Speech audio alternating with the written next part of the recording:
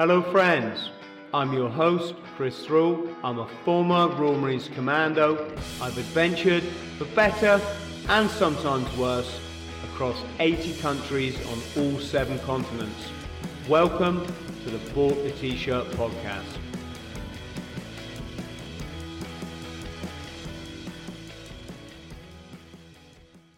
Steve, how are you, brother? I'm very well, Chris. How are you?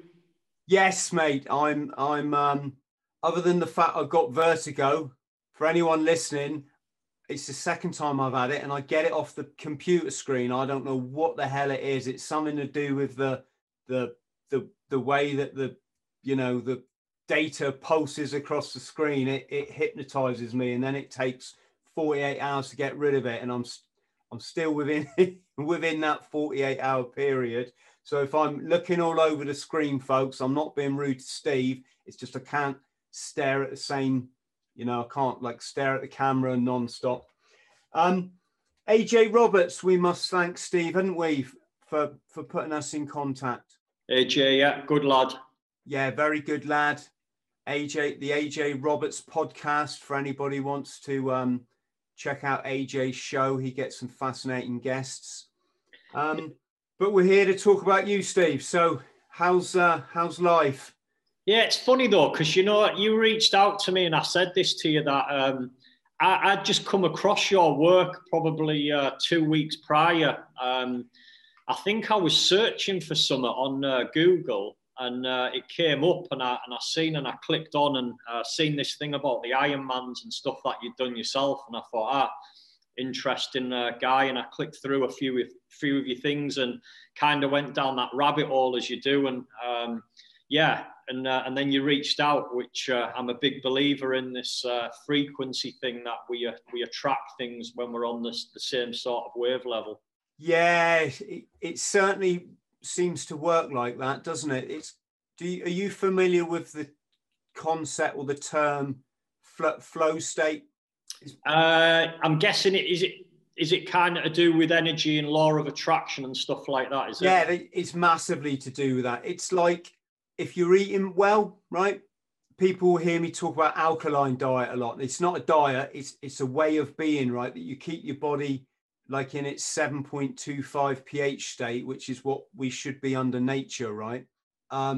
You lay off the beer and the drugs, or beer is a drug, obviously. You make the most of your day, you take action, all the stuff I talk about if I'm ever like in life coaching mode. Yeah.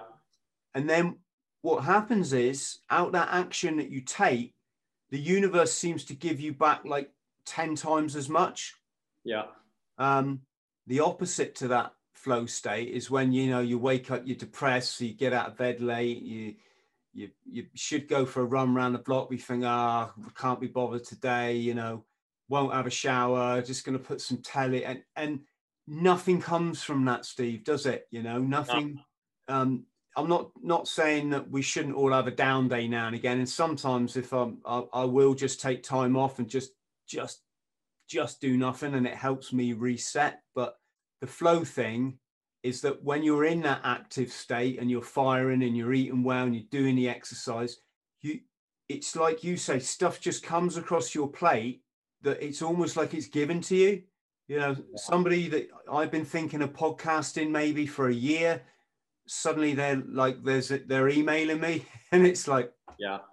I don't think that's a coincidence. I'm a big believer in frequencies and energy. So I'm a big believer in that. I've got many reasons to back that up as well. So yeah. Yes. Should we go back, Steve, and talk about how you joined the army and what you did while you served? Yeah, absolutely. So for me, the journey started in September 1998. So I'd left school in 94, and I left school. I always remember, Chris, that my mate, so I'd been left school probably about a year at this point, and one of my very good mates was going into the army, and we were all going for a leaving do at his house. And I remember on the way walking round to his house, and the guys sort of saying, oh, it's going to be mad, like Al going in the army and stuff like that. And I remember one of my good mates saying, can you imagine Greeny going in the army? And them all laughing at me because I left school, I was 5'3". I was absolutely tiny. I was 9 stone in weight, just very small, very skinny. And I remember them all laughing like about this thing about me going in the army. And I didn't end up going in until about 3 years later. But I get it why they were laughing, because I literally was the most feeble excuse for a man you could ever meet. And I had issues with that. I had self-image issues with the fact that I'll talk into my dad a bit more, but I had this image of my dad and how strong he was and how physically and mentally tough he was. And he was my hero, and I was the opposite. I had the mindset. I was very determined. I'd cycled at a high level when I was a kid, and I was very fit, but physically, to look at me, I was this very frail, skinny, small kid, and I had issues with that. So when I actually went in the army, not long after my mates taken the piss out of me at that sort of level, and a lot of people saying things about me, I actually went to my dad and I said, I want to start doing some training. And this will give you an idea of how weak I was, Chris, that I said to my dad, right, I want to start training in the gym with you. And he said to me, you can't go anywhere near a gym. He said, when you can do 5 sets of 15 press-ups, then I'll take you in the gym with me. And it took me 3 months before I could do 5 sets of 15 press-ups. And I always remember the first night I'd done it. So he told me to do them every night. He just said, do as many as you can every second night. And I remember the day that I was in my bedroom and I managed to get to the 5th set of 15. And I kind of ran downstairs and went, Dad, I've done it. I've done 5 sets of 15. And he went, right, okay, show me. And I said, well, I won't be able to do it now. I've just done it. So he said, well, you're not ready then. So I attempted to do it. And obviously I was tired because I've just done 5 sets of 15 and my skinny little arms were at the max. And I obviously couldn't do it. So he said to me, right, you need to show me in 2 days' time. So 2 days' time, I went to do it. And because my body was still aching, I got to the 5th set and I couldn't do it. I did 4 sets of 15. And on the last one, I sort of stopped at 10. And he went, you're still not ready. So I was like, for fuck's sake. So I remember a couple of days later, done it again, went down. I went, right, I've done it again. And he went, right, well, show me. So I had to wait another 2 days. And eventually I'd done it. And he said, right, okay, I'll take you in the gym with me. And I always remember that first session because I've actually got the records. And I was only benching 23 kilograms for the bench. And I think I'd done about 6 reps. And that 23 kilos was including the bar as well. So yeah, 1998, I kind of built myself up and I went into the army. I just wanted to get away from where I was. I wanted to get away from the area. I'd started doing drugs, doing a bit of marijuana and stuff like that. And I could just see where things were heading. Some of my friends had took things a bit to the next step and got onto heroin. And I just kind of looked and I thought, where am I heading here and what am I doing? I need to just get away. And I always felt that I was destined to achieve things. And I couldn't really explain why. I think it was probably just this fire in my belly of always being knocked and being written off. And so September 98, I joined the Royal Engineers purely because my mate Alan had joined and somebody else told me that was the best regiment, but I didn't know anything about the army whatsoever. Did you serve in Germany? I've stayed in Germany a couple of times on the way to other places, but didn't actually serve in Germany. So I'd done my basic training in Basenborn and then Gibraltar Barracks for my phase 2 training. And there's actually a real story behind that as well. So I did my phase 1 training in September 98, went on to my phase 2 training in the engineers.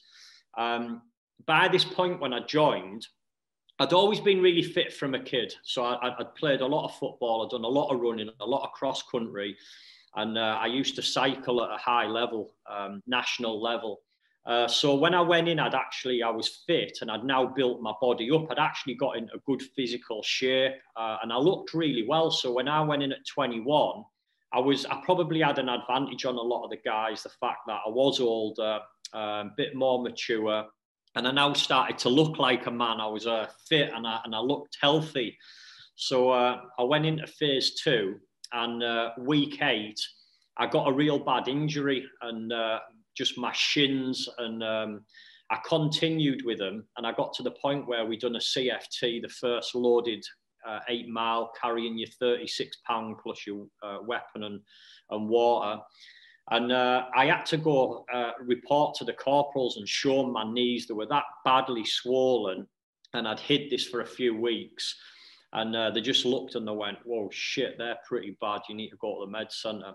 And they sent me to the med centre, and I was told straight away that you're going to be pulled out of training, and you're going to be, you need some full rehabilitation, you need a rest. And that was absolutely devastating for me. I was 2 weeks away from passing out, being issued my engineer's stable belt and going to my unit.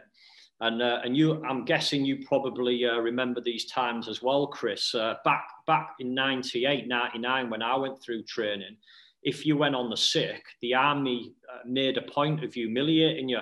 And on the top of your combat jacket, we had to wear a big piece of white mind tape. And that's so you stood out that I'm a sickie. And that's what you were referred to, sick chit or sickie, get the bruise on.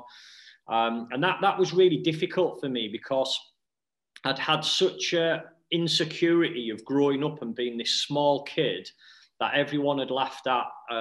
I didn't start puberty till after I was 18 years old. So my mates were going in pubs, and I hadn't even started puberty at this point. That's how small I was and how underdeveloped I was. So to go from that to now being this fit, healthy looking guy, and I'd started to feel good about myself, I now had that stripped away from me again. And it was like walking around on camp with this mind tape, and I'm now being called sickie again. And that's not who I was. I was one of the fitter guys in the troop, and that was a really, really tough time for me, to be honest. Yeah, I bet. Did you say you had problems with your shins, Steve? Yeah, I did, yeah. What was it like? Because I had this thing where the muscles in my shins got too big for the sheaths around them. Yeah, it's compartment syndrome, isn't it? Horrendous. Yeah. Yeah.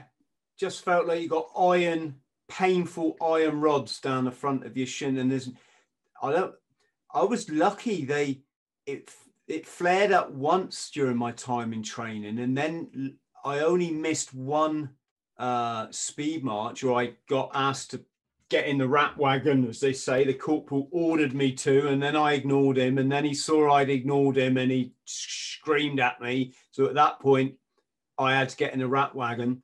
But luckily, by the time we come to do the next thing, and this is towards the end of training, so we got all our commando tests and stuff coming up, it went away again.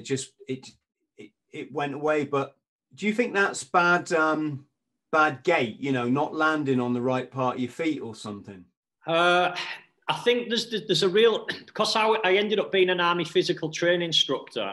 I got quite clued up on shin splints, and what people call shin splints is not really shin splints in most cases. So where you've got shin splints, where you've got cracks in the bones, compartment syndrome, which is exactly what you've just said, is what I had. I didn't actually have cracks in the bones. I had compartment syndrome, where the muscle's pushing on the bone. And God, that is the most painful thing I've ever felt. It was horrendous. And I had that all the way up my shins, and my knees went as well. Just from not being used to carrying weight and doing a very different, it's very different to running and cycling to someone sticking 40, 50 pound on your back and in them horrendous old army boots that we all used to wear. Yeah. So sorry, just to clarify, my understanding of shin splints is you had this compartment syndrome that you mentioned, and then you have the stress fracture, right? They're two completely different things. That's right. Yeah. Yeah. When I ran the length of the country, I had the stress fracture one. Oh, and yeah, it's hard to negotiate. Most injuries you can just run through. It's just your body niggling, and but something like that. Well, I still ran through it. I had to, but you're running through it at quite some pain, you know. Yeah, absolutely. And I think like nowadays, training's changed a lot. And not that I know, because I'm not in it, I haven't been in 10 years, but my mates that I served with, they just said you wouldn't last, you wouldn't be able to handle the army now. The way that you are with that sort of just crack on mentality, that old school mentality, it's just not like that anymore. And I mean, I always remember in basic training, and I could handle myself. So when I joined the army, I'd got into a bit of bother and stuff, and I'd built myself up. I was fit, I was strong, and I was starting to get into a few battles in the hometown and stuff like that. I went in the army, I could handle myself, but you just had a respect for your leaders. And I always remember cocking up in basic training. And I laugh now because I know it is an absolute schoolboy error. I remember we were live firing on the ranges, and I got a stoppage on my weapon, and I literally, with a live weapon, just turned around 180 the other way, pointing my weapon at all the corporals, and just went, my weapon stopped firing. And I just remember my weapon just flying out my hand, and I'd been booted in the ribs by one of my corporals, and this weapon just flies up in the air, takes it off me, grabs hold of me by my helmet, and just drags me off. Starts ragging me about around the back of the building. I look at that, and I never ever lashed out or anything like that. I took it on the chin, because the reality is I could have killed someone there with that mistake. It was that much of a schoolboy error. I could have literally took somebody's life by pointing that weapon the other way. And it's, yeah. Yeah, they call it snowflake culture, don't they? Yeah. And the army, in its absolute lack of wisdom, well, obviously it wasn't the army, it was a private promotion company, brought out this advertising campaign. And I spoke to Robin Horsfall about it, the SAS Iranian embassy siege trooper. Yeah. Or one of them, I should say. And, you know, he's a guy that just will speak his truth, right? And he's like, why don't they tell you when you join the army that, like, you might get dead? Yeah. You know, a big part of the job is for a lot of people is getting shot dead. What is there a place in the army for snowflakes? Is it a changing environment now? Because, you know, you could be operating a drone from London, never ever setting foot in a, you know, in an area of conflict in your whole career, and your skill might be guiding in a missile because you're bloody good at Xbox or something, right? Yeah, funny times. What do we think? I guess it's fit for purpose, isn't it? It's not the army that I'd want to join, that's for sure. I know I sit on the fence of I don't believe in getting sick. I don't believe in complaining. I don't believe in injuries, and that's why. Although we get them, and I'm actually carrying some now from the latest event that I've done, that just crack on mentality it's the way I was brought up. My dad was tough with me. I was laughing about this the other day with my partner. We were talking about, she's just come back from Dubai, and we were talking about jet lag. And I always remember going to America when I was a kid in my last year of school, and I'd have been 16 years old. And all of the rest of the people, we flew back on a Sunday night, landed early hours of the Monday morning, and everybody else got the day off. And my dad was like, he came in the bedroom, dragged me out the bed as he used to, get your uniform on, you're going to school. And I was like, I was 7 hours behind on time for 2 weeks, massively jet lagged, just flew back. And he was like, you're fucking going to school. And I remember all week being knackered, and as you do at 16 years old, I came home from school on the first night, nearly falling asleep all day. But you then want to go out with your mates. You want to go to the youth club. You want to go see the girls kick the ball about and stuff. And I remember going out and getting back in at 9 o'clock and telling him I was knackered, and him saying, "You can't be that tired, otherwise you'd have went to bed after school." And I remember all that week just being absolutely knackered. And by the time I'd finished school, wanting to go out, and he just kept, he was always just really tough that way. It was just, there's your bike, get on it, don't ask questions, and just do as I say. And I think that's had a big impact on the person that I am today. So yeah, snowflakes are not for me. I can't work with people like that. That word in the background, it's been drummed into me prior to the army and all the way through. So I guess there is a place for these drones and stuff like that. It's a very different world now, and I guess it's more of a thinking man's battle rather than a physical man's battle. It's not just it's not just the level of or the entry levels that the forces are playing around with, though. I mean, there's other things to consider. Like, my little lad likes to watch YouTube, right? And Jesus, some of the stuff, and I've had conversations with my girlfriend about, is this what we want? You know, it's hard being a parent, isn't it? You know, I want him to grow up. I want him to understand the world. I want him to be able to use technology. But on the other hand, I don't want him to think this is the new normal, right? Yeah. And by that, I mean, the thing he was watching yesterday was a bunch of what must be like 28, 27-year-old lads. And there's a lot of stuff like people whose kids watch this sort of stuff will know exactly what I'm on about. And basically they go out in the nature, or they go to a shop first, or a store, as our American brothers and sisters call them. They'll spend $1,000 on just shit, junk, you know, absolute toss stuff. They're not prepared to like master how this stuff works, and then they go into nature and attempt to build something, right?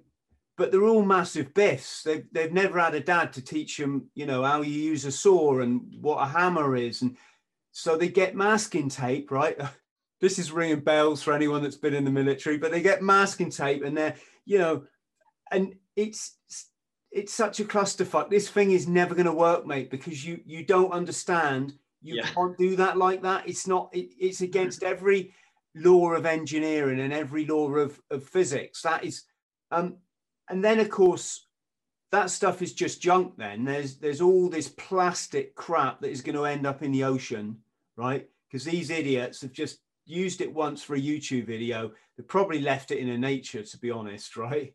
At the worst, it's all gone into landfill, and that's all going to soak through into the river system, into the seas. And then you've got the fact they're 28-year-old blokes, right? When I was 19, and I'm not saying this is right, folks, and I'm not slagging off young people. I'm just raising this point to see where the hell the armed forces sits in modern day life, because they're 28, half of them wear their jeans halfway down their ass, right? Showing all their, you know, their boxer shorts, and they're rampaging around a company making these videos that are just shit, right? I said to my girlfriend yesterday, I said, look, if they actually stopped now and pointed out that building there and discussed its history and what, you know, is that a shepherd's hut?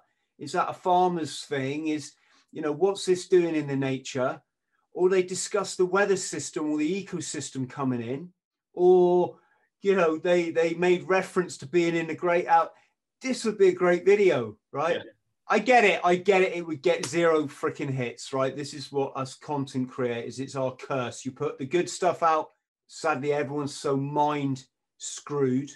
I'm using the word screwed there instead of the word I want to use, but they're also mind screwed that you can't soak in decent stuff anymore. It's got to be quick, fast, junky shit that is never going to get you anywhere in life, right? It's never going to educate you. It's never going to get you to see the truth. It's never going to get you to understand, you know, how society works against you. 99.999% of the time. So no, I totally agree with that, Chris. I put a post out about this the other day, just saying as a society we've become weak. We need to toughen up. I think that, okay, maybe it's the days of booting people in the ribs like we probably got, and I got a few. I remember on a few occasions getting my bosses, my sergeants, my sergeant majors saying head or gut was the old question. I don't know if you got that as well, if you cocked up, and it was, do you want the punch in the head or do you want the punch in the gut? I think those days we did need to move away from that and probably a bit more in this coaching environment. But I think we've gone too far the other ways. Not just the UK, I think the world in general has gone way too soft. And I think we've probably got that balance wrong and need to go back the other way a little bit. Yeah, so I talk about this a lot, Steve. I don't know if now's the right time for it, but I'm massive for trying to wake people's eyes up to the agenda that's going on. Yeah. Yeah. I've seen that. There's a reason for all this. There's a reason for destroying our culture, for this mass unchecked immigration that we're experiencing, for certain people in society to get away with anything, and then for other groups to be like hammered hard. It's all social engineering. Yeah. What they want is a docile, thick, effeminate young man who can't fight for himself, let alone fight for what's right for his people, right? And by that, I'm an Englishman. And I'm going to actually do next week. I've got a guy called Richard Willett coming on the podcast, and we're just going to help people to understand what's going on and how it all relates to this Orwellian agenda that George Orwell wrote about. The language, Yeah.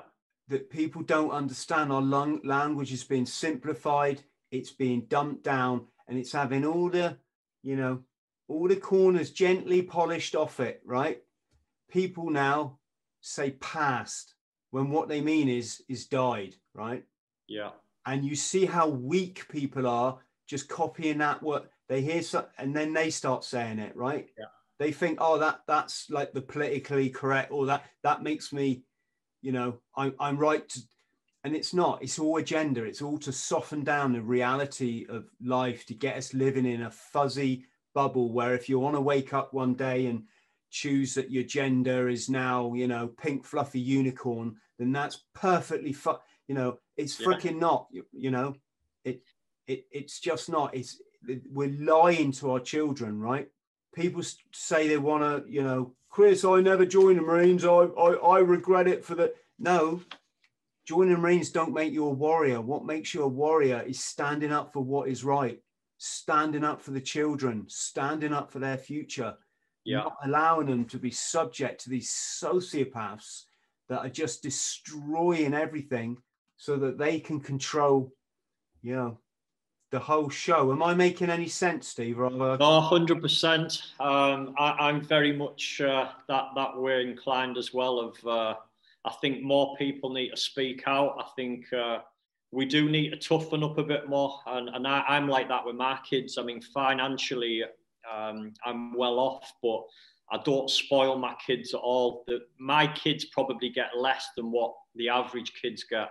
I'm more for taking them out, and sometimes I am tough on them, and my partner says sometimes you're a bit hard, and I just say no, they need that. They need that experience, because when I'm not here, they need to be able to learn that life's not easy, and sometimes it's going to throw shit at you, and I want them to be prepared for that mentally. I don't care what I leave my kids financially at all. I want to leave them where they can control their own mindset and they're able to generate their own wealth, and they're not going to fall off the end of a planet just because that somebody said something about them, or life's thrown them a challenge. I want them to be able to handle the shit that life throws at you. Yeah. They've also, this whole social media malarkey just, and I know we're all a part of it because you've got to be, it's modern life, right? But it's all just so bloody wrong, Yeah. people genuinely now think if you have a keyboard in front of you, that's your right to say so, and it's fucking not. You know, the stuff that people say to each other, they never would have said that yeah, I'm older than you, Steve. They definitely wouldn't have said it in my day. Do you know why? Because bang, you'd have the decency knocked into you. And I don't condone unwarranted physical violence, right? But what it did in my day is it acted as a check to stop people becoming a fucking dickhead. Yeah, and definitely. You know, you could have a laugh with someone, fine. You could have a joke, that's okay. You could take the mickey out, you know, depending on what the scenario, that was okay. But if you overstep the mark and you just blatantly disrespected someone, yeah, they would turn around and just punch you in the face, right? And then you'd go, I overstepped the mark. Yeah, sorry, fair one. Oh. And for the rest of your life, then you knew where the line was, right? Yeah. You knew where the line was. Now, you know, now in a situation where people think, oh, I've got a keyboard in front of me, I'm allowed to say whatever I want. And it's like, dude, you wouldn't say that to this person's face. No. Ever, right? You wouldn't go on this person's podcast and say, you're a coward. Yeah. You haven't got the guts, right? And yeah. No, I agree. I think I think there's a lot of respect being lost. You triggered a memory there of when I was 19 years old, 19, 20. It was before I went in the army and I'd left school. I was probably about 19, 20 years old. And it was when I'd started to put some weight on. I was quite physically, I put a couple of stone on in weight. I started to look quite physically strong. And I was starting to get quite physically strong. And I remember in my dad's house of him questioning me about something, and I just told him to shut up. I was like, oh, for fuck's sake, stop going on all the time. And he literally ran at me and he just punched me in the side of the head. And I was laid out on the floor and he kind of grabbed hold of me and went, don't you ever fucking speak to me like that in my house. And I remember disappearing for a few days to my mates and sleeping on the couch. And again, I don't condone that. And I don't raise my hands to my kids. I think there's another way of doing that. And my dad says that now, that was just the thing then. And he looks and he says that he would never do it now because he's learned that that's not the best way. But I also look as well, it never done me any harm. I've always had respect for people. When I went in the military, when I went into people's homes, I'd take my shoes off. Them old school values that my dad drummed into me. I don't believe they've done me any harm. And if I had my time again, I wouldn't change anything. And I remember my dad being a complete ass at times. Like I remember one Christmas waking up at probably 16 years old or something like that. And a few days before Christmas, he was kind of saying to me, look, you're not getting anything, you know, you're going to get this, you're going to get a bit of money in a card and you'll get one or two things. You're not a kid now. You've left school, you're a man now. And I was like kind of saying, yeah. And I genuinely wasn't bothered. And I was just saying, yeah, that's fine. And he brought this up for about 2 days and he kept saying, look, I'm not joking, you know, you're going to get a bit of money, you're going to get one or two things. And I was like, yeah, that's fine. I get it. And he obviously thought that I didn't believe it. And I was going to get this big chair full of presents as you do as a kid. And I remember on New Year's Eve, the night before, he said to me, he went, look, I want to have a word with you. And he said, you're only getting some money and a couple of things. And I said, I know, Dad, you've already said it on a few occasions. And I was genuinely, I wasn't bothered. And I remember he lost his temper and he went into the cupboard, pulled all these presents out, and probably 5 or 6 presents, and started unwrapping them all, ripping the paper off them all, and going, that's what you've fucking got now, you've seen it all. And I remember him ruining my Christmas day, like shouting at me and being full on. And again, I'm not condoning that, but that's what I believe's made me as tough as what I am. That's what got me through a world record. That's what got me through 2 Ironmans. That's what got me through P Company. That's why I strive to have that level of pride and that I've got. So I'd never change anything at all. I don't agree with it in the respect of what he done. I'd never do that with my kids. But it's also made me the man that I am today. Yeah, it's an interesting one, isn't it? Some of the stuff you're saying is like it's like listening to my childhood, right? I think what it is there's a line there in the way you interact with children where a good tough lesson is fine. It's when it traumatizes them but then, you know, I remember being homeless for the first time. I think I was 15. I stood at the end of my road because I obviously couldn't go back to the house. I'm in my freaking school uniform, for crying out loud, right? And I'm smoking a ciggy. And even in that moment, Steve, I went, do you know what? I wouldn't change this for the world. Yeah. I thought, I don't want an easy life, because if I had an easy life, I'd be missing out on this experience now, being homeless, smoking a fag at the end of my, you know, when all my mates are going off to school and I don't know what to do. I'm a man of leisure. Yeah. I can do what I want with my day. Don't know where I'm going to sleep, but I can do but I'm making light of it. But I do remember thinking, God, if I didn't have these tough experiences, I just didn't want to trade them. You know, I know that sounds crazy. On the one hand, there's some of the stuff I had to go through, and I won't even go there. It just wasn't very pleasant. Certainly wasn't the stuff, you know, you look back with fondness at your childhood. Yeah. But it provided a great lesson in what kind of adult am I never going to be, right? No, I get it. You know, I'm never going to be an adult that puts a rule on my children that there's no there's no logic behind the rule. It doesn't achieve any, you know, I'm not just going to do it just because my parents did it, right? Yeah. This kind of thing. But this, you mentioned P Company there. How's that? Yeah. How was that for you? Well, it was again. There's a bit of story behind that. So I wanted to do P Company after training, so I had to go on the sick. I was forced. I could hardly walk. I built myself up. I took that shit in the training. I went back into training, and then I wanted to go do P Company, and I was told by the physio and the doctor that there's no way you can go do P Company. You're not long after a real bad injury. That was 2.5 months I was on the sick for, and they just said, look, you're not going to pass. Even if you were in peak physical condition, it puts immense strain on the body, and for somebody who's just recovered from that injury, you're not going to pass it. Anyway, I was stubborn as I was, and I was like, no, I'm still going.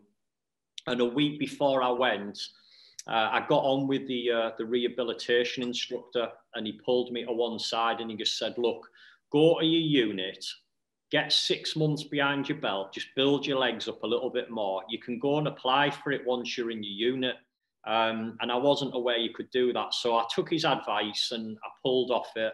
I went to my unit, and it was one of those things I just never got round to doing it. Until I went to training regiment, and again it came off the back of another failure. And people look at me now and they say, well, you've done all of these things, you've achieved this, you've built this £8 million property portfolio, you've had quite a lot of success in a lot of people's eyes, but I've had a hell of a lot of failures as well. And one of the things was training for PT course selection. And I trained for that and I never got selected. And again, I was absolutely gutted because I put everything into it. And I remember finishing that, and one of my mates coming in my room and just sort of, are you all right? And he knew I was gutted. And he just said, look, why don't you go do P Company? He said, you're only going to be judged on your fitness. It's not on somebody's opinion. And I thought, yeah, that's it. That's the answer. I'm going to bounce back. And I went straight to my boss and said, I want to go do P Company. And initially he wouldn't let me. He said, look, you're quite emotional right now. You've just come off the back of not being selected. Go take a bit of time at home. And so I went home, and after a few days, I rang my boss and said, I want to do it. I have to do it because it was affecting my identity. This person that had now become this, I was a physical training instructor. I was in real good shape, really, really fit. And it was kind of taking me back to that, being that kid again, then that insecurity. And I thought, I have to do this for myself, and failing was not an option. And I remember going on that, and people were saying to me, "Oh, you'll piss it, you'll fly through, you're really fit." And I was one of the fittest guys on camp. But wow, I was not expecting that at all. Anybody who says to me that they found P Company, they were comfortable on it, you've got my respect, because I didn't. I found it really, really hard. And that's me just being honest. In the first week, I remember coming home and just thinking, shit, this shouldn't even be allowed. The thrashings that we got for like 3-4 hours, they were just absolutely brutal. And them 2 sessions a day, and you'll know from being Marine sort of background, of what these courses are. They're set there to put you under immense pressure, immense stress, sleep deprivation. And I picked up an injury on that, and it was kind of like, oh shit, here we go again. And I just thought, failing is not an option, because if I'd have failed that as well as, I don't know what it would have done for me mentally. And I just continued through that. And I remember on the log race, which was by far the hardest thing that sticks out in my mind. And I literally collapsed as we came over the line. It was that's how much I'd been pushed. And them courses are set there for to break most people. And you'll know that the pass rate on any sort of commando, Marines, para training, anything like that, the pass rate is very, very small. And I was certainly put through my paces. And I look back on those times, and probably one of the most proudest moments was being awarded that maroon beret, because I knew I'd put everything into it. I couldn't have put anything more, left nothing in the tank. And I don't know if it's the same for you guys, but on P Company, again, the setup is brutal. So you finish the last event, and you get told to go get changed, and you've got a parade, and you're all stood on parade. They shout your number out, you shout yes sir, and they'll just shout either pass or fail. And if that's a fail, you've got to fall out of the troop, walk behind the group and go face the wall. You're not even allowed to look at the instructors if you've failed, while everybody else is being handed the berries. And I remember him shouting my number out and shouting yes sir, and them few seconds just felt like it was about 2 minutes, and them saying the words pass. And I remember I started to fill up, because it was just kind of like, fuck, I've done it. Thank fuck for that, because I put everything into it. And if that had been a fail, there was nothing more I could have done, because I was really fit. I was really strong mentally. I was at a good age. I couldn't have done any more, but yeah, extremely tough. And I've got massive respect for anybody who's, I know there's that rivalry between Marines and Paras and the SCS and SBS and stuff like that, but anybody who's gone to that level to pass any training like that, they've got respect from me. Yeah, I'm smiling a bit, because there never really was a rivalry for us Marines. It's the shit stuff went on, but what I mean is, I don't think in the Marines it was such a rivalry as it was in the Paras. Yeah, I'd agree with that. You know, like, to be honest, mate, we didn't really care. Yeah. But there were interesting situations. There was one troop on the range one day, and there was a group. I don't know if they were recruits or qualified. I think they were recruits, but there was one group of Paras on the range and one group of young Marines, and the Paras started singing what they used to as I surrender, which was, to be honest, I've seen them singing that. This highlights my point. I was on the range one day and I heard all the Paras singing that. I was the only one in my troop that I knew what they were on about. They're referring to the initial invasion of the Falklands, for people listening. But it was all like on deaf ears on everyone else. But this driver I was with chatting to one day, he said his troop was on the range, and the paras started singing that. He said, and the instructor went, "Right, lads, fucking have them." There was a big fight, a big fucking fight broke out. Can you just talk us quickly through P Company? Because I reckon there's a lot of people watching this that will be fascinated in, like, what, I mean, I know the basics. You got the high assault. Yeah. Well, over to you, Steve.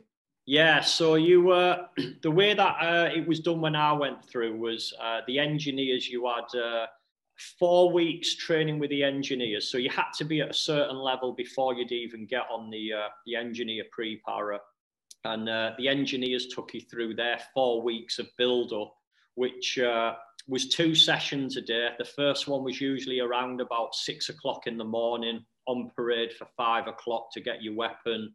The usual water bottle had to be full right to the top. If it wasn't, it went over your head, which left you wet and uncomfortable before you've even got out. You stood on parade for maybe 30, 40 minutes, freezing and fucking soaking because your instructors just made you pour your bottle of water over your head. You then go do a probably 2 to 3 hour session in the hills, carrying full weapon round your waist with all your kit in, your Bergen, 36 pound, your water and your weapon. And that was just a thrashing. That's the only way I can put it. It was just run fast up hills. And then you came back, you were allowed some food, get a shower. And they used to tell you to go to sleep, which was one of the good things about it. It was kind of come back, go get yourself asleep for a couple of hours.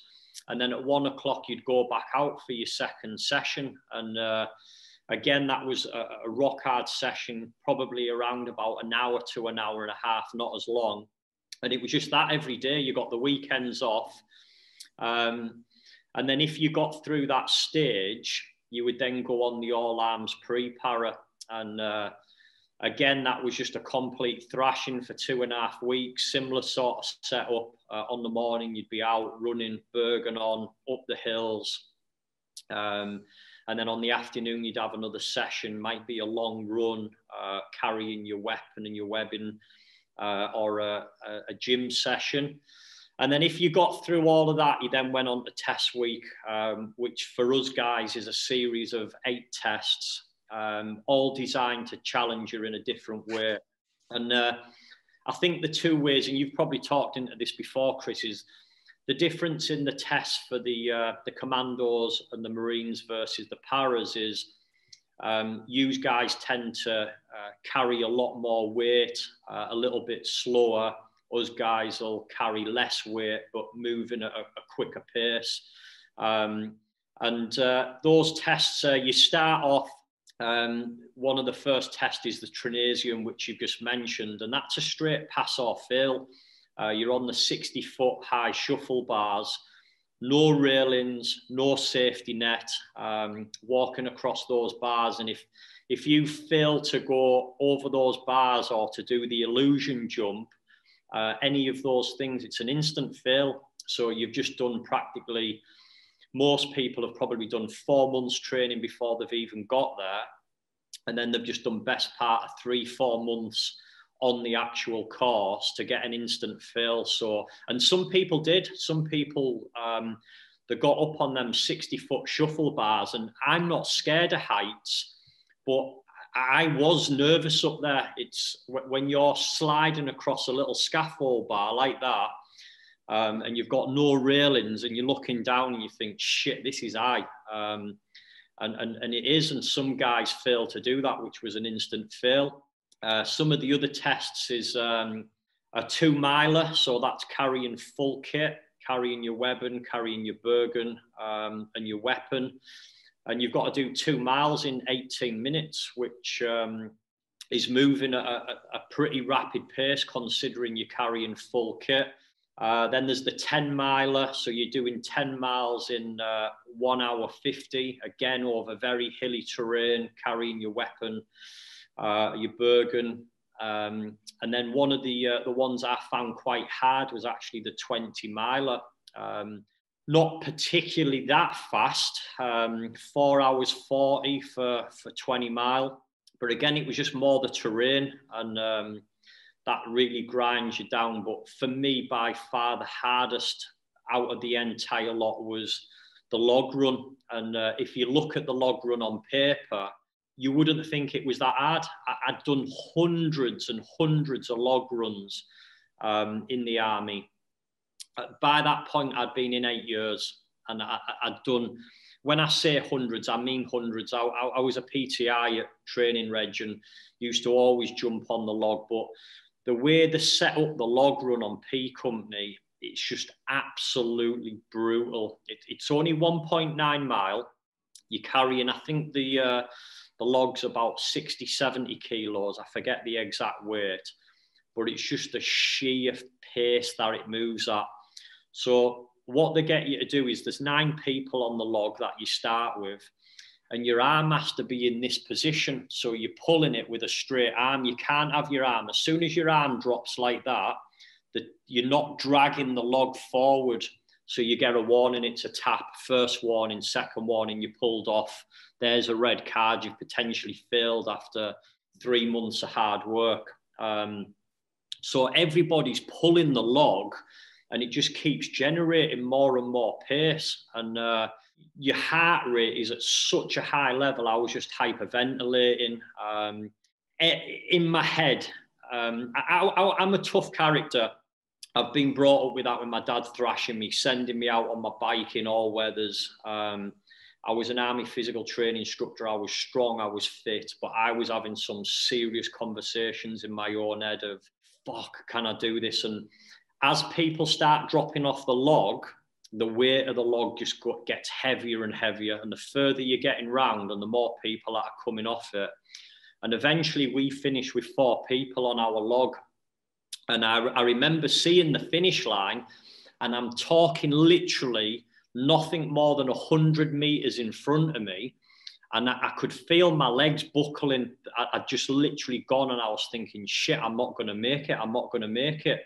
Even though it was so close, and I was kind of coming up to it the last 50 meters, and my legs were starting to stumble underneath of me, hyperventilating, just saliva coming out of my mouth, like literally losing control of my bodily functions. And I fall over the line. And but the weird thing with that is I always ask myself, and I think this is where that sick sort of pushing myself comes from. I always think, what happens if that finish line had been just 1 meter further? Would I have made it? And the answer is yes, I would have. And then I asked myself, what happens if that finish line had been another 10 meters? What happens if it had been another 100 meters? And I just think that we don't tap into anything near what we're capable of. And I certainly found that when I did the double Ironman back to back. And when I thought I was at my limit, and I'd only done 1 Ironman, and for anybody who's done a single Ironman, again, I've got massive respect to them, because extremely challenging. And to finish one and to go straight into a second one and start it all over again, when it was 1 o'clock in the morning, it was freezing. Again, that was massively challenging, and it just made me realize how much more we're capable of. Massively, yes. Let's come on and talk about that, Steve. That's the sort of stuff I love to discuss. But going back to your time in the military, then, did you go on many active deployments? Yeah, I did quite a lot. I did Saudi Arabia, Kuwait, Oman, Iraq twice, Afghanistan, and then I did a few nice places as well. So I got the opportunity to go to Australia, Canada, Hawaii, Kenya, which was another experience. So yeah, Falklands twice. So yeah, I got about in the military, done quite a lot of tours. And were you in the thick of it at all? Were the rounds flying and things going bang? Yeah, I think the first probably realization for me was was going to Afghanistan, and I remember us boarding the helicopter and kind of like shit.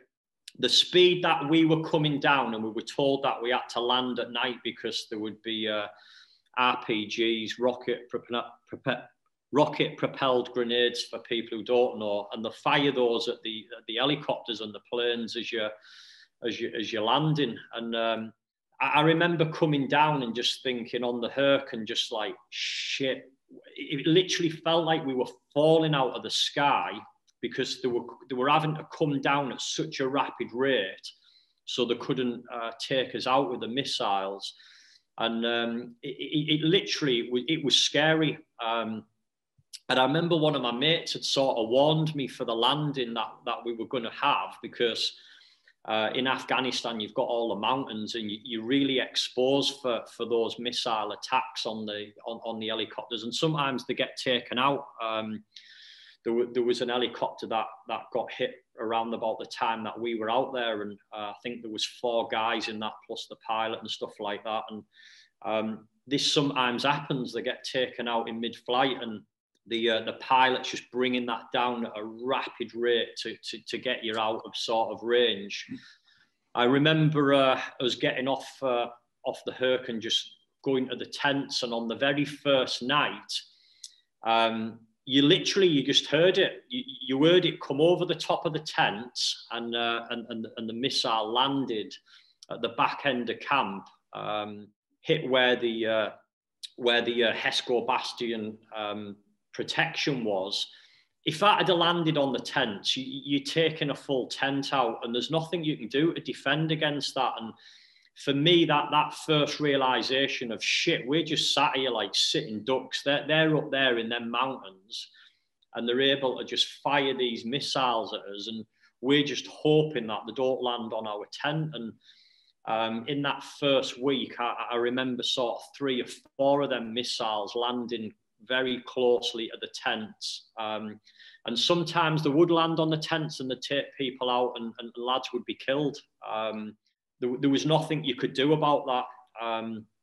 And as you know, eventually you start to switch off from that stuff. I remember as well going into Iraq and crossing the border and being told I was doing top cover, and you just prime for being taken out by the snipers. So you're in the top of obviously the wagons, and you understand this, Chris. So you're in the DAFs, and they've got this big round hole where you're stood up out of the top of the vehicle giving top cover.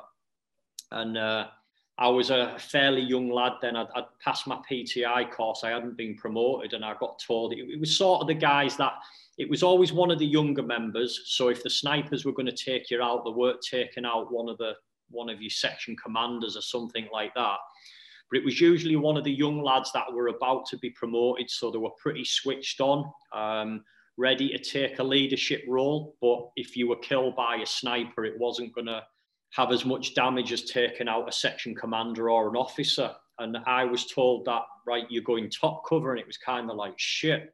And I remember being top cover coming across the border into Iraq, and being very, very vigilant, just looking all over, because as you know, them snipers, they're shit hot, and they can pretty much, I was speaking to one of my mates the other day, and he was telling us that the snipers killed one of his mates because they got wise to our body armor being exposed down the side.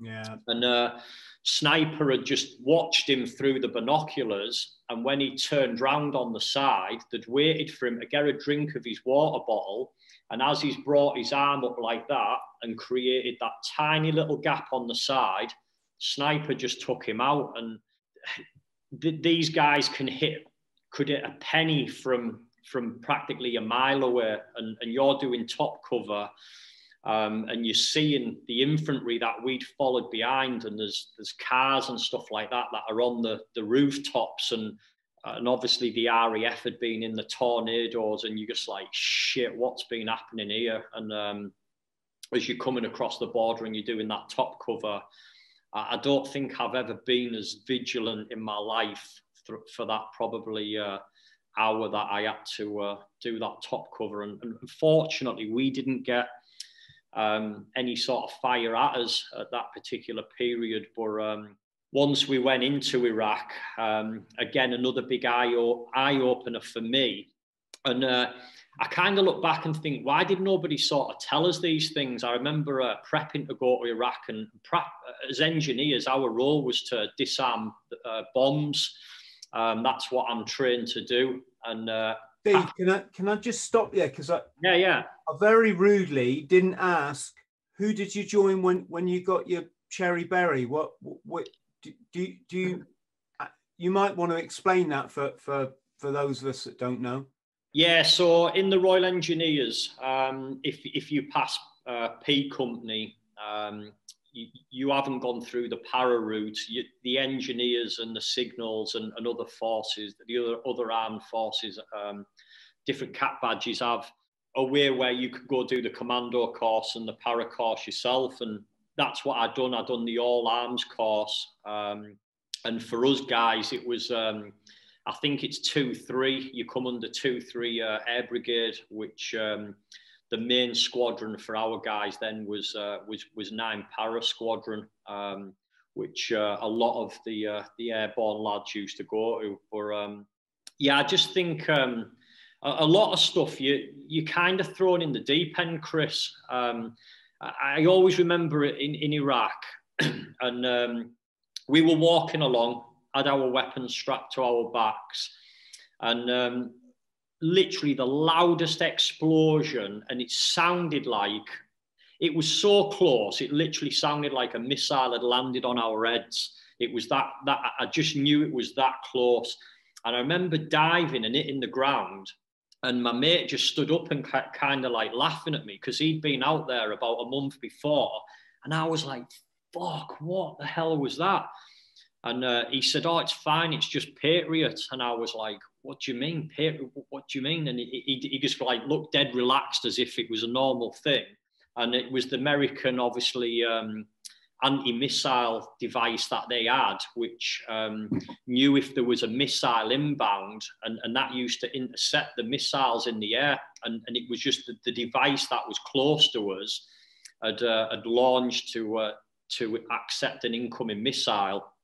And he said to us that Patriot, it's faster than our device. He said the alarms will go off in a minute. And literally at that second, the alarms went off and we had to run to the bunkers. And that first time of experiencing that, and we didn't know if they had chemical weapons. And I remember flying into this bunker for the first time, and our sergeant major of one of the squadrons running in, and guys, they'd shut the battens down, and this guy was on the outside, brain on the actual door. And it was that risk of, do you open the door and potentially kill all of those soldiers that are underground in the bunker? Or do you open it to let somebody in on the outside? And anyway, the decision was made to open the door. And I remember the sergeant major coming in and literally falling over on the floor. And it was just sheer carnage inside, because we just thought, fuck, he's having the effects of a chemical attack. And you just literally, you're fastening everything up, strapping your respirator as tight as you possibly can, thinking, fuck, if any of that's come on the inside, we're all dead. And that's what you're literally thinking. And what he'd actually done, and this was quite a joke in the engineers, was the sergeant major had been asleep in his camp cot. This alarm's gone off. He's woke up disorientated, like, shit, what's going on? Thought he'd had the effects of a chemical attack, and he'd gone and stuck his pen in his own leg, and he was now suffering from, is it atropine, isn't it? Is it? Yeah. So we're talking to our friends at home, we're talking about the EpiPen, as we use. Yeah, that's it, yeah. It's like an antidote to if you get chemically poisoned, you whack it in your leg quickly, or someone whacks it in your leg. And this sergeant major's obviously jumped the gun a bit. Yeah. And whatever chemicals is in that injection, I don't think you want them in your body too many times in your life. Well, again, you can die from that, can't you? I think it can actually kill you. And they had to then go give him something to counteract the pen that he's gone and put in his own leg. But he was literally all over the effects of whacking that pen into his own leg. And we just thought that it was a chemical attack. We just thought, shit, that it was the effects of a nuclear attack. And that was really, really scary for me that time in that bunker, because you're just expecting, and as you know, Chris, you're taught that you're going to start involuntary shitting yourself, being sick, your skin's going to start melting off. And I don't think I've ever tightened my respirator up in my kit as tight as that in my life. We had a situation, Steve, when I was top cover in Belfast one day. We're patrolling through the Ardougne. Ardougne, for anyone listening, was one of the most hardened Republican areas in Northern Ireland, or certainly in Belfast.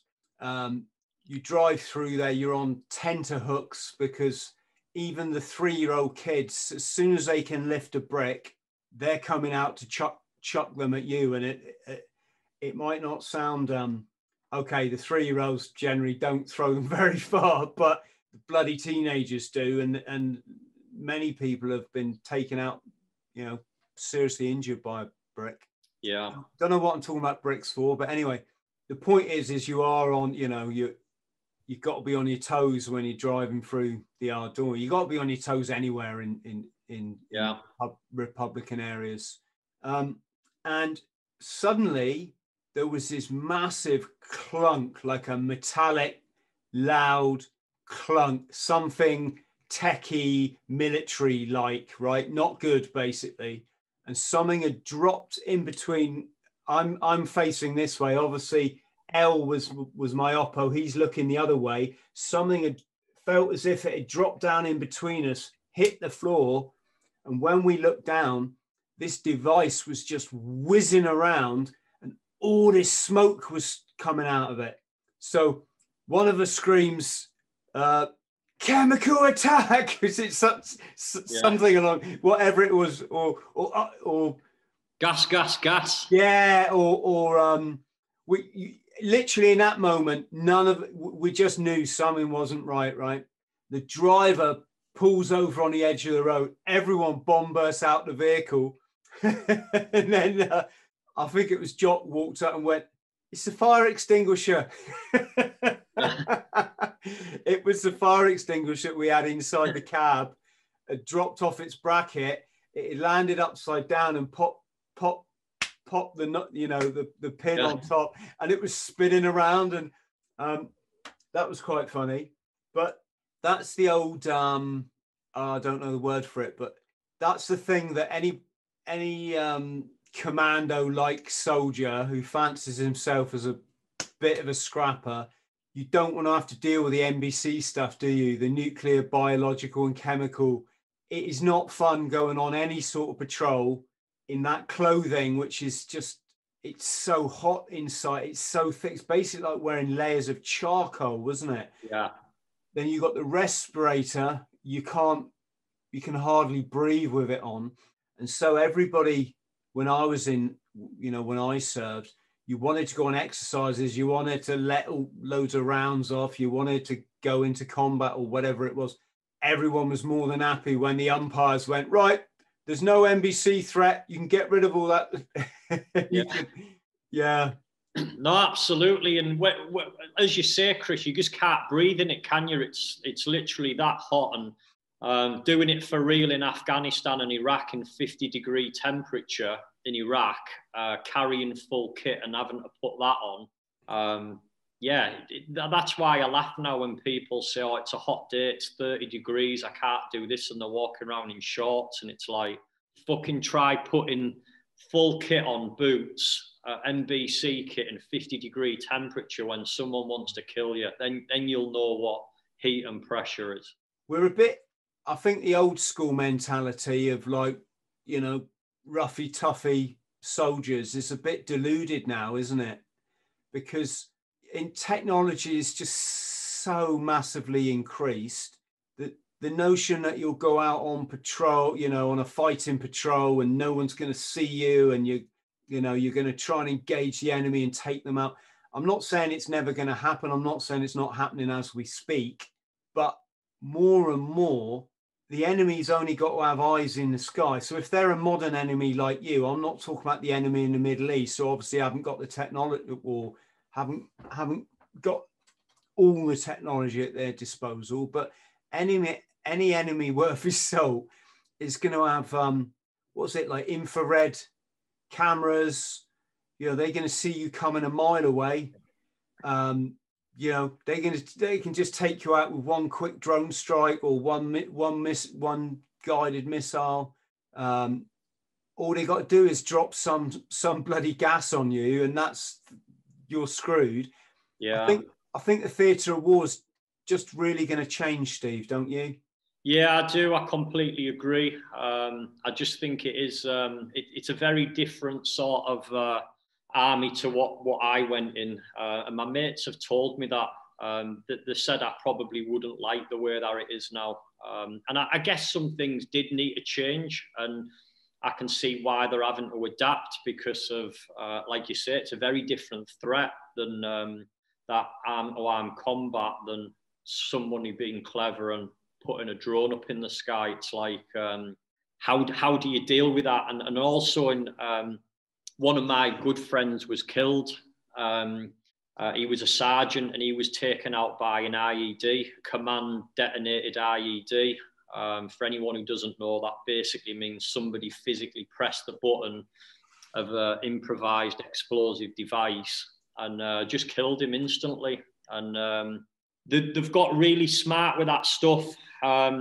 It's so difficult to, how can you prep from that? They're watching your patrols. They know how you move. They know where the leaders are, and they just get very smart to how we operate, how we move, the routes you're taking, and it's just so easy for them to set up an explosive device when you come near a bridge or anything like that. It's just that was the reason for me getting out.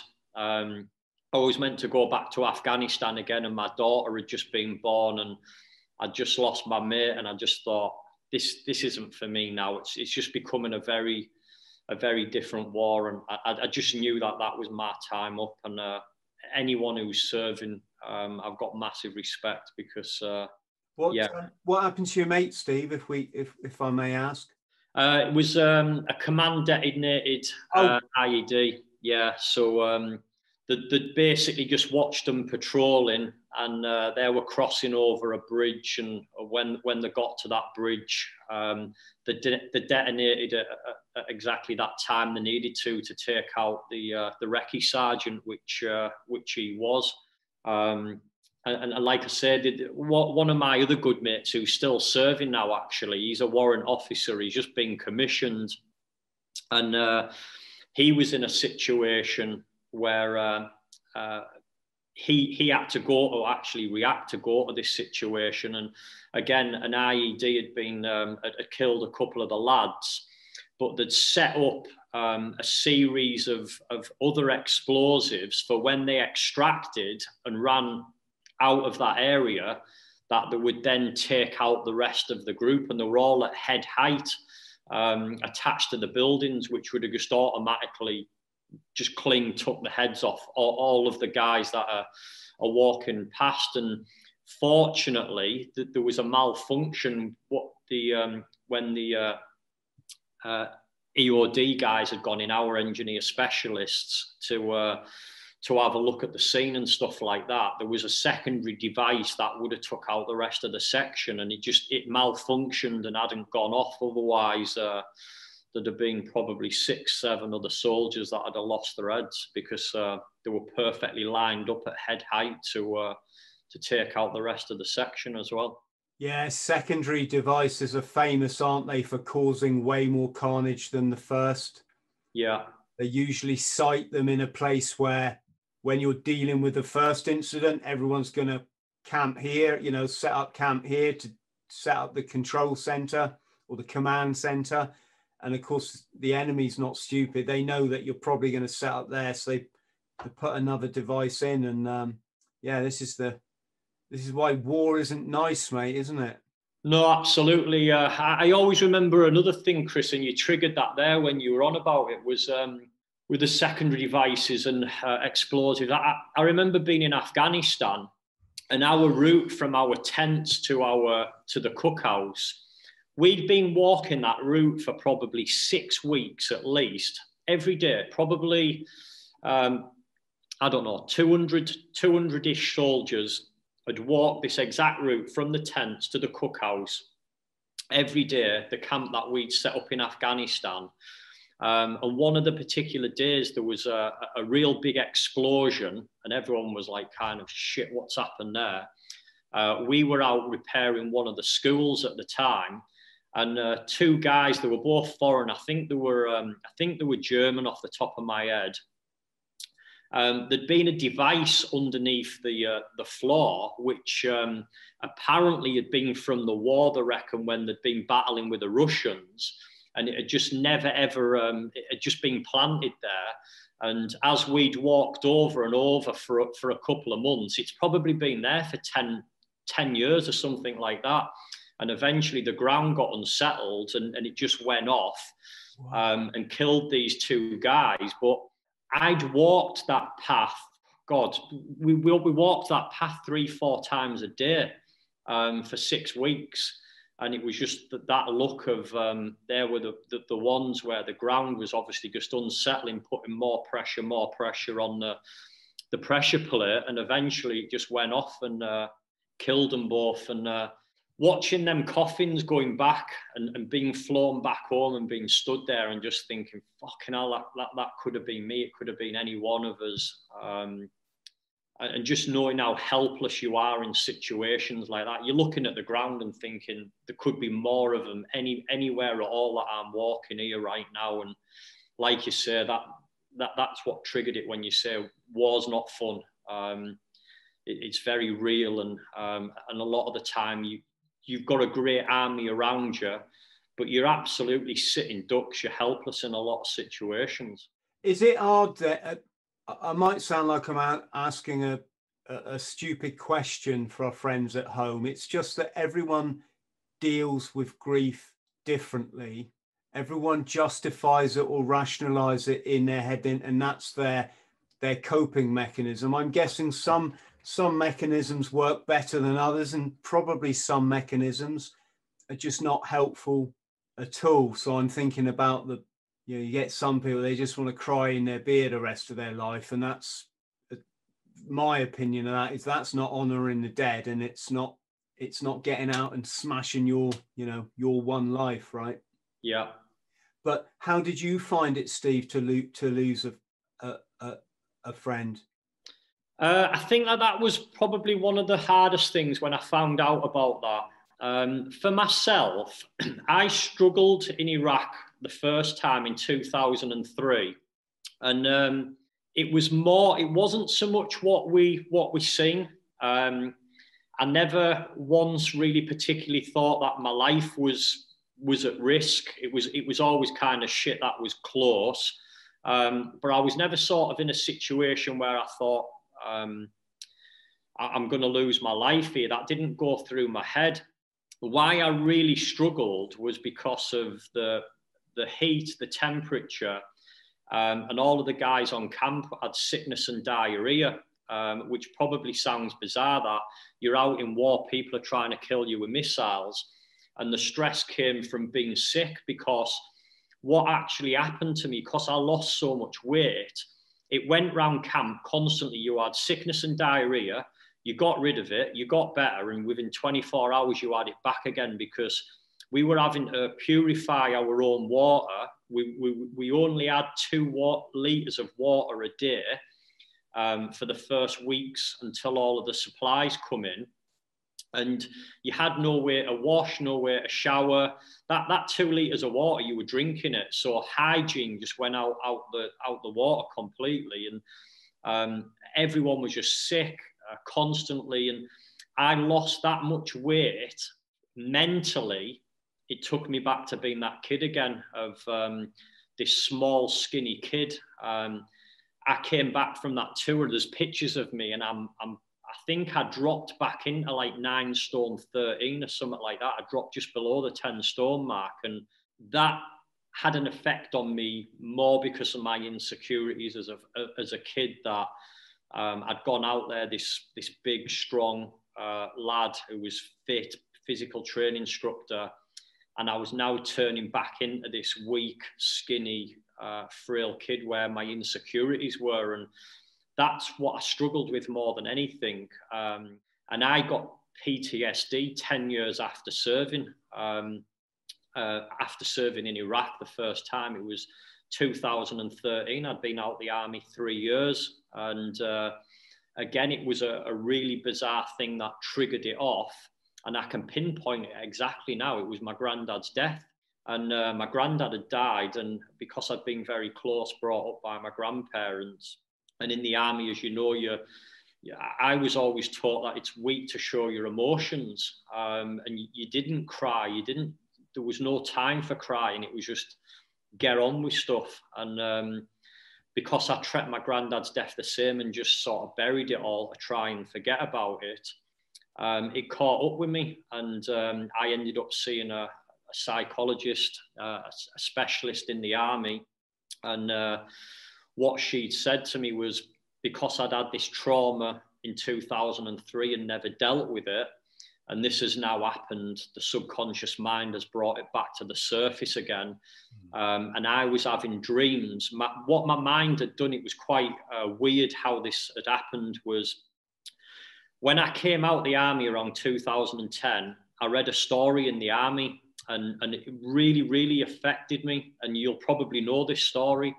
And it was 4 military police were trapped, and they basically ran out of ammunition. And I read that story, and they were caught by the Taliban, and their heads were cut off. And this was in the papers and stuff like that. And they were publicly drove around with the heads on the back of the wagons and all that. And I remember reading that story and just thinking, fucking hell, like, people think of stress. I couldn't think of anything worse at all of being with 3 of your mates, coming under attack when you're not expecting it, and realizing you've run out of ammunition and you are now literally minutes away from your head being cut off and stuck on your back. And that's exactly what they've done. And I read that story, and it had a real impact on me. I went there, I took myself there and imagined it. And because I'd done that, I started having these dreams that I was one of these guys that had run out of ammunition, and that never happened to me. I was never in a situation like that at all. I'd just read this in the paper, and because of the trauma I'd had in Iraq and my granddad's death, my body just wanted to release it, and it brought me this immense, worst nightmare I've ever had. And a week later, I had exactly the same dream again, that I'm in this small group of people. I've run out of ammunition. And that got to every 3 days, 2 days, every night, 3-4 times a night, till eventually I cracked. I literally broke, and I had to see a psychologist. And that therapy work was massive for me.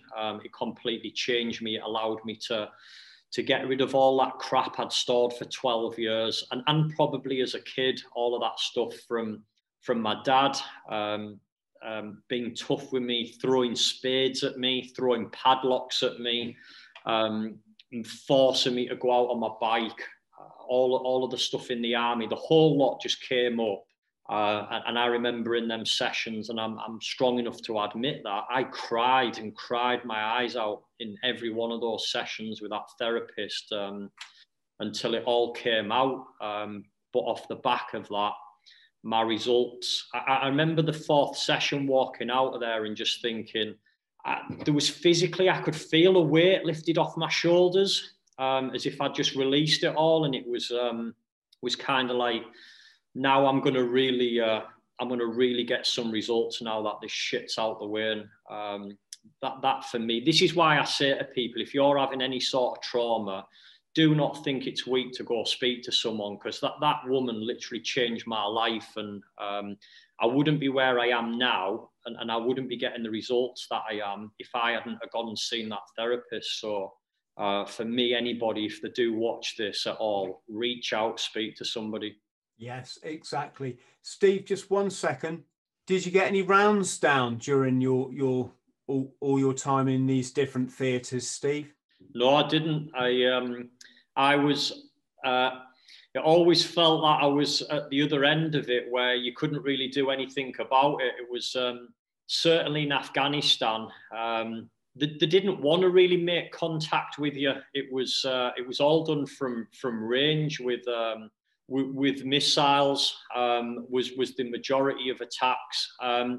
You'd quite often hear, if you were traveling about and stuff like that, there was a couple of times when I was outside and we were repairing the schools, and there was gunshots fired at you, but they were just pot shots. There were people taking the odd shots, and to even know where it came from was just virtually impossible. And I found the same in Iraq, to be honest. It was any sort of threats were at distance. One of our claim to fame with the Iraq war, Telic 1, was that entire war couldn't start until my troop had finished building the concrete pads for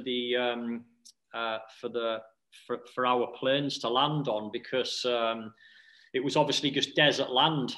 And one of our roles as engineers was building the concrete pads. I've gone and forgot the actual plane now. It's the one that can go up and down. What is it? It's a plane, but it can fly like an helicopter where it turns. Oh yeah, I'm not that technically minded these days, but I know exactly the one you're on about. Yeah, I've gone and had a head blank, but basically that was one of the main planes we were using, and we were working 18-hour days. When we finished that last concrete pad that night, all of the planes came in, all of the all the American jets and everything like that. They were all landing on these pads, and we declared war. As soon as we got that pad finished, we declared war. And I remember that first night, probably about 20 odd jets. Some of them with the Tomahawk missiles, which were £1 million a missile attached to them, all going out, all coming back in empty, just one after another, just in a loop, just going out, obviously just taking out all the major buildings and stuff like that, and coming back and reloading and just going back out again. And it was just one after another. So what that was like on the other end, God knows. Was it the Osprey? Was that the one? No, it wasn't. No. If you said it, I'll know it. Yeah. Somebody, if you're watching, put it in the comments for us. Enlighten us all. Yes. Let's come on to your Ironman stuff, Steve. And I'm guessing it's this kind of mindset that is also probably ties in very much with your business. Yeah. Is that how did you get from the military into the business or the Ironman? Which came first? So I actually set up my property business while I was in the military. I started buying properties. One of the things my dad always drummed into me was to save money. He's never particularly been a businessman or an entrepreneur, but he's always been a sort of safe, put your money into things, save some of it for a rainy day. And he always drummed that into me from a kid. And I started to make obviously excess money in the army. You go into Afghan, Iraq, you can't spend anything. So I started to put it into standard life policies. And then I got to a point where I was coming back from tour and I'd have sort of 5-6 grand just sat in the bank. And that was building up. And I eventually bought my first property, which went up in value. And then 2006, I started buying more properties. I'd seen how much my own house had gone up, and I just thought, if I could get a few of these, this would be a great pension. And I started building that up for the last 4 years before I came out. And then coming out in 2010, just before my 12-year point, I excuse me, I'd not done a lot of running, so I came out, and because I was extremely fit, because I was a PTI and had been obviously past P company, I actually said I don't care if I never run ever again. I think I just got that sick of running, tabbing, being thrashed as a kid. I had a big passion for the gym, and I just thought, right, I'll train in the gym, and that's what I did. And I put some real size on. I went up to 14 stone, which for my height and my body weight, I was very muscular, and that was my life. It was just eating, training. I was immensely strong. I'd really sort of built my body up. And then probably after about 7 years of being out, I had an itch, and I just kept thinking about more cardio stuff. I wonder what I'm capable of. I wonder if I could still live up to the reputation that I had in the military of, I was a horrible PTI in terms of thrashing the lads. I used to love thrashing the lads. I loved thrashing myself, and people used to say that I was a bit sick that way. And it was just in the back of my head, what am I still capable of doing? And I sort of thought about it for about a year, didn't really do anything. And then I started kind of asking the question to a few people, thinking about maybe doing a challenge, and people were like, why don't you do a marathon with me? And I just said, no disrespect, I can't get motivated for doing a marathon. And people said, do the coast to coast. It's 120 mile on the bike. And again, I'm not disrespecting anyone who's done those things, because they're great life achievements, and it's all about our own goals, what we're doing, but they just weren't big enough to motivate me. And last year, that itch just got bigger and bigger. And I remember just thinking, I want to go do something that's going to really push me. Something that I don't know if I can do, as crazy as that sounds. That's what's always fascinated me, doing the things that I might fail. And I went and spoke with probably 5 of my mates, guys who I really respect, ex-commandos, ex-paras, ex-SAS, and just kind of said, look, I'm wanting to do a challenge. I want it to be something hard.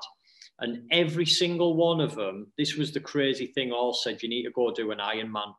And I wasn't expecting that. And I knew what an Ironman was. To be honest, I knew it was anyone who trained or done an Ironman was obviously at a serious level of fitness, the level of commitment and mental strength they must have to do that. What surprised me was every single one of those that I spoke to individually all said to me, if you want a real test, you need to do an Ironman. And that's where I thought, right, okay, obviously this is the event which people measure that level of commitment, fitness, strength. So I decided to do 2. I'd never done 1. I'd never even done a half before. And I decided to do 2 back to back with no sleep, just straight through, continuous. And I remember announcing it on Facebook, saying 16 weeks time, it practically was, I'm going to go do this double Ironman. That was from scratch. I'd done no running. I'd never swam more than 400 meters. I was immensely conditioned. I trained 4 or 5 times a week. I ate healthy, pushed myself really hard in the gym. But in terms of fitness, I hadn't done hardly anything at all since leaving the army. And I put it on Facebook, and a lot of people just said, you're crazy, you're too old, you won't be able to do that now, you've not done fitness for this long, you're living in a dream world. And one of the guys I used to serve with, we were both corporals together, he reached out to me. He was on the army triathlon team as a coach, and he reached out to me and said, look, are you serious about doing this? He passed P company as well. He knew I was a fit lad. He knew mentally that I was determined to do it. And he just said, if you're interested, I'll train you to get you there. I'll give you the training program, but I think you need to put it back a year. And I said, no, I'm doing it in 16 weeks. And he just said, right, okay. It's your call, but the training's going to be immense if I've got to get you to that level in 16 weeks. And it was. I built up within the first 2 weeks. This was before I worked with him because he kicked my ass about this. I went out and ran 20 mile within the first 2 weeks from nothing. And then he took over the program and said, we're going to steady that down a bit. We don't want to be doing anything crazy or get injuries. And he created the training program. And I was probably about 4 weeks into the training. Yeah, about 4 weeks into the training. And my brother rang me one morning and just said, Mum's not well, they've taken her to hospital. And I was just about to go out for my run. I think I had a 10-mile run to do. And I came back in. And I'd had a couple of missed calls off him. I rang him back and he said, Mum's took a turn for the worst. It's not looking good. And she was 62 years old. It came as a mega shock. And within literally an hour, they'd put her on life support. And for 7 days, she was on life support. I was training at the same time, reporting back to my 2 younger brothers. And at day 7, the doctor I'd been speaking to daily just said, there's nothing more we can do. We're going to turn off the life support. And we were invited to go into the hospital to sort of say our last goodbyes. And they obviously pulled the plug on the life support, and she died within minutes of them doing that. And I said at the funeral that I'll now dedicate this double Ironman world record to my mum.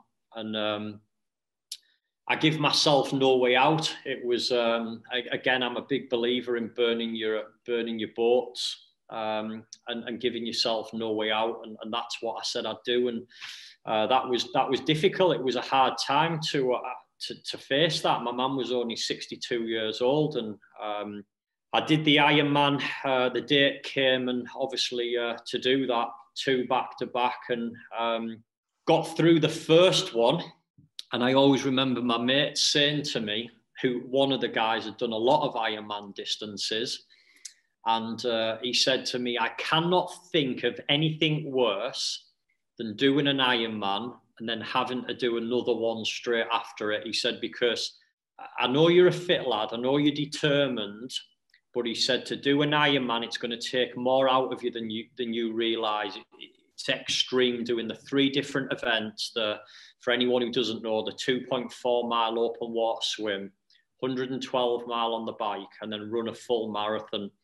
And then to do another one straight after that, he just said I couldn't think of anything worse. And I guess I didn't listen to him until I finished the first one, or till I got towards the end of the first one, and I was completely wiped out. I was back to that sort of level I was on that log on P company, and like, shit, I now have a whole different level of respect for somebody who's done an Ironman. And for the first time in a lot of years, because I don't get negative thoughts, I'm very much believing what I'm capable of doing. And I, for the first time, started to look in the mirror when I came in for a pee break. And I just thought, I'd not lost the desire, but I started to question, was I capable of doing this? And it was like, shit, I've got to do this all over again now. And it was 12 o'clock at night. It was in October. It was cold, and it had started to rain. It was pitch black, and I had to go back into the river again to start over again. Which river was that, Steve? The River Tees. So in Yarm, I got into the river in Yarm, and got out at Preston Park. It was weird, Chris, because we started this whole interview with talking about energy and being in flow. And I remember getting back in the minibus, and you'll remember this. I laugh at this now, and again in a sick way. I got back into that minibus to start the second Ironman, and we got into Yarm. As I say, it was cold. It was October. It was dark. It was raining. And when they opened the doors for the minibus, and I'm about to just go start a second Ironman, no morale at all at this point. It was kind of like, shit, I do not want to do this. It reminded me of being on exercise in the army, when the first time you get off the back of a wagon and you're just about to start a 7-day exercise, and you know it's going to be shit, you know it's going to be cold, you know they've chose January to do it as a purpose to just make you cold.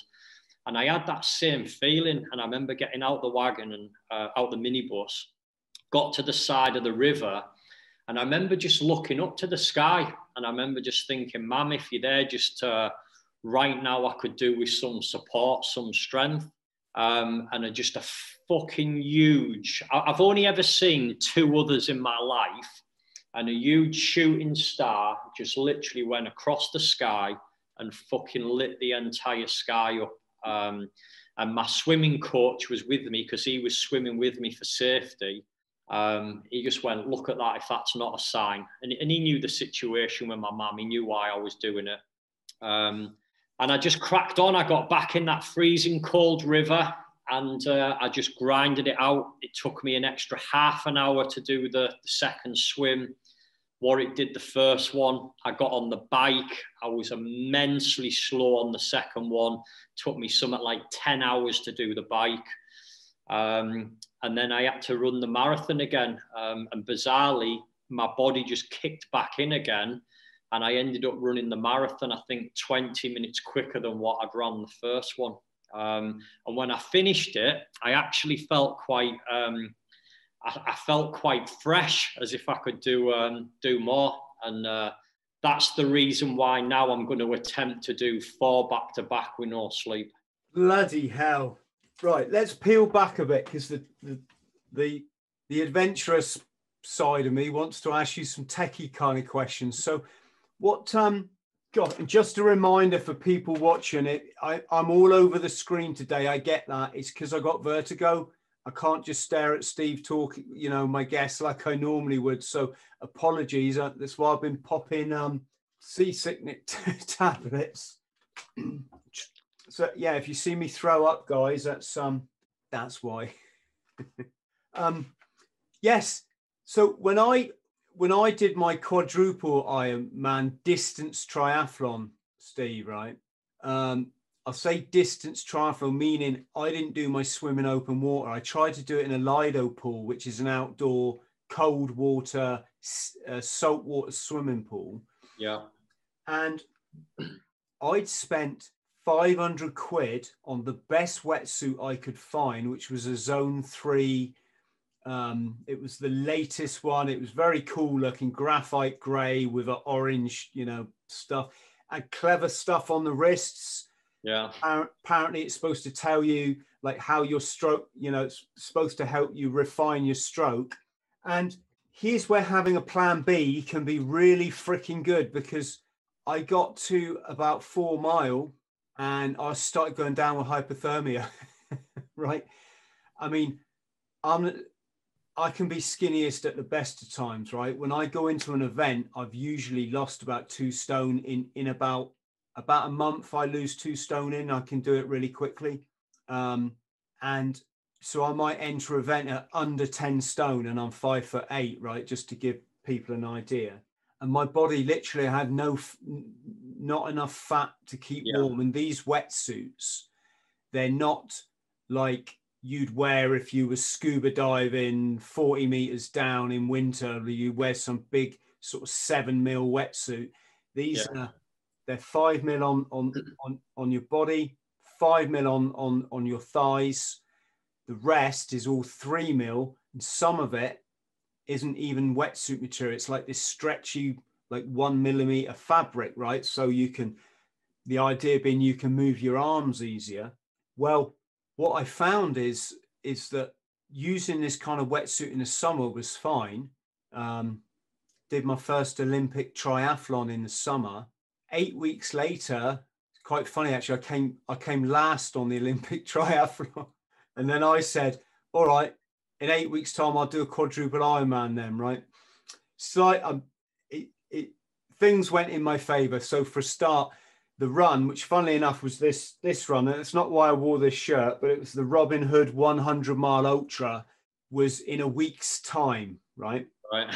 So it was in 6 days time. So I started my quadruple distance Ironman with the kind of goal of getting it done in a week, because I had the 100-mile run at the end of it. It was a 108-mile run in the end.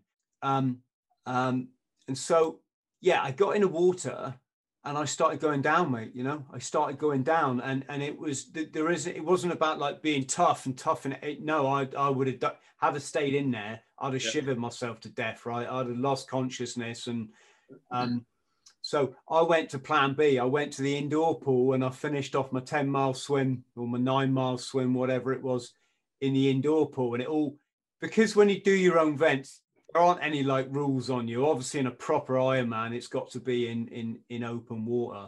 Yeah. Although I have seen like these 10-decker Ironmans done, and they do the swim in the swimming pool. Yeah, I've seen that. Yeah. But I'm fascinated to know what wetsuit you had then, because you're getting in the water in October. It's going to be bitter. It was. I've gone and forgot its name now. It was a 3.6 mil. I've gone and forgot its name. Anyway, it'll come back to me. It was a 3.6 mil. I was fortunate in some ways because I'd been on holiday. I'd been in Turkey in August, and I was doing the event in October. And one of my mates, he's a very seasoned open water swimmer. And he said to me, "You are fucking crazy swimming in October. That open water swimming stops in September." And he said, "I've swam in them conditions." He said, "But you're going to struggle." He said, I'm conditioned to swim at them sort of temperatures.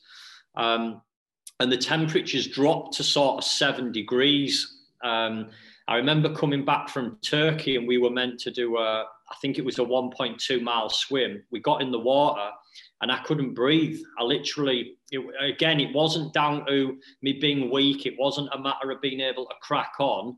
I physically couldn't breathe. I was just that cold, and I'd had cold water shock. And my swim coach and my head coach had both, they weren't concerned. I was very concerned, because I thought, shit, I've now got a real problem here. They weren't concerned. They just said, "Look, you've just come back from Turkey. It was red hot. You'll condition to it. Kind of man up," because they're both they're both still serving, actually. One's got his commission and the other one's just about to get his commission. And they both told me to man up, in a nutshell. But when I did the second swim, it was the same. It was so cold. It was just draining me massively. The wetsuit was a hub. That's what it was. It was a hub.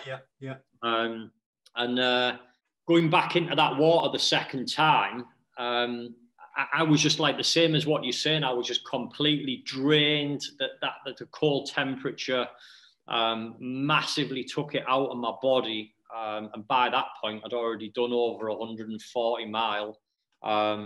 So yeah, I know what that feeling's like. Yes. So I'm just pleased that this wetsuit kept you alive then, Steve. Obviously, it fended off the hypothermia, which is what it's supposed to do, right? Yeah, well, what I'd done was, this was a tip from my head coach. So I had this 3.6 mil, 3.2, I think it was, 3.2 mil wetsuit. What I'd done was I put a 2 mil neoprene vest underneath and a set of 2 mil shorts as well. And then I had 7 mil socks and 5 mil gloves. And then I had my a zone head cap on. And then I also had a thermal, I think it was 3 mil over the top of that as well. And it was still just cutting through. It was fucking freezing, and that's the only way I can put it. Did it help? Did you go with the current in the river? Did that help? I went with the current. It was the route that I was swimming is a very, very mild. It was almost non-existent, but there was a slight current, which definitely helped me a little bit. And we looked for those advantages. The world record that I'd done I don't dispute for a minute that any of the guys that are doing world record triathlons and stuff like that have been able to do what I'd done. It was just the configuration that done a full Ironman. When people are doing doubles without a rest, without having the overnight sleep, if they do a double, they'll do double swim, double bike, double run. And often, as you say, the swims are done in a swimming pool. Because it was an open water swim, bike, run, and then starting the whole thing over, swim, bike, run. It had never been done before in open water, back to back like that. Had never been recorded. So we looked at it and thought, it's going to be harder to do it that way, because I've then got 6 different transitions, basically. I'm having to do the swim, the bike, the run, and then swim, bike, run, and all of them changes of the kit. The travel back to the river again, which was practically another hour. All of that was going to add time on to me not being asleep. And the whole thing from start to finish with the travel and the transitions was 37 hours in total. So we never went for speed. I've never particularly been quick, even when I was in the army as a physical training instructor. I was never particularly quick at doing 1.5 miles, but I was immensely good at endurance, being able to continue a solid pace. But I could break people around me that always give in before I did. So we thought, play our strengths. The marathon wasn't particularly at a quick pace. I think I did it in five and a bit hours or something like that. The first bike was about 7.5 hours. Second one was 10 hours. Swim times were, I think it was 1 hour 20 for my first one, and then 1 hour 50 for my second swim. So not particularly quick times. It was more about just that endurance and going back into that cold water, and that ability to do 2 like that without any sleep was what we done. And as I say, I dedicated that to my mum's death. I got a world record in the process. And the most amazing thing was I raised £27,000 for mental health, which is something close to my heart. And that money's been very well received by people. Overall, it was a great experience. Awesome. What bike did you have, Steve? I had a Giant. It was my dad's old bike. So my dad's a fanatical bike rider. He's still massively into his fitness. So he did both of the 112-mile bike rides with me. And he's 65 years old, to put it in perspective, and did both of the bike rides with me. He led the way, and I tucked in behind him. Again, it was tactical to keep me out of the wind. He practically led both of those. My coach done some stints as well. And I just tucked him behind, basically. And I had one of his old bikes, which I'd bought a few years prior, which was a Giant Propel, a really hard setup of a bike. And it was good in the respect of it just glides. It's just so light. It's all, what's the word? Mate, I got a Giant Propel. All right, okay. Propel, yeah. I'm just trying to make sure that we're talking about the same bike. It's got quite an interesting head setup, isn't it? It's, can't really explain it. But I had an old racing bike that I used when I did the Olympic triathlon, right? The Olympic distance triathlon. And the bloody difference between that thing and my carbon fiber bike was just, oh my God. The Giant, it's like a racehorse. It just wants to go on its own. Yeah. You know, you can carve up any hill, whereas the old aluminium bike, it was, there's quite some workout to get up a steep hill. Yeah, there's a big difference, isn't there? Yeah, just amazing. I got on it, and I remember when I rode it for the first time, I got about 500 meters and I still couldn't work out how to change gear. Yeah. I'm like, where's the gear levers? And I'm just playing with stuff. And then I realize it's in the brake. Yeah. It's in the brake, whatever you call them, the brake levers. Yes, incredible. How, and so I'm just moving stuff around here so I don't spin out too much. And it's not easy cycling that distance, Steve, is it? I thought it was going to be, just get on the bike and do it. But no, I found, bear in mind, I had to do 450 miles and I had 4 days to do it in. So 110 mile a day. And the first day I did that little bit extra. But I was going flat out from sort of 6 in the morning until, I don't know, sometimes like 10 at night. Yeah. And I'm not a good cyclist or anything. I find it really quite hard, if I was honest. When I look at the timings, when people talk about timings, I realize I'm well slower than most cyclists. I don't know why. Don't know if it's weight or what it is, but I was still having to go at it all day long. It wasn't like I was having a 2-hour lunch break or anything. I was grabbing a pasty and cycling along, eating it just to keep going. Yeah. I was cycling anywhere I could think of. So we got a very beautiful reservoir near us, and it's 4 miles all the way round. So I just do, 12 times around that until I got bored, and then I'd fuck off to somewhere else. And I'm just checking the tracker all the time, going, oh, come on. Yeah. It's not easy, is it? Nah, people asked me which was the worst out of the 3 events, and they were all bad for their own reasons.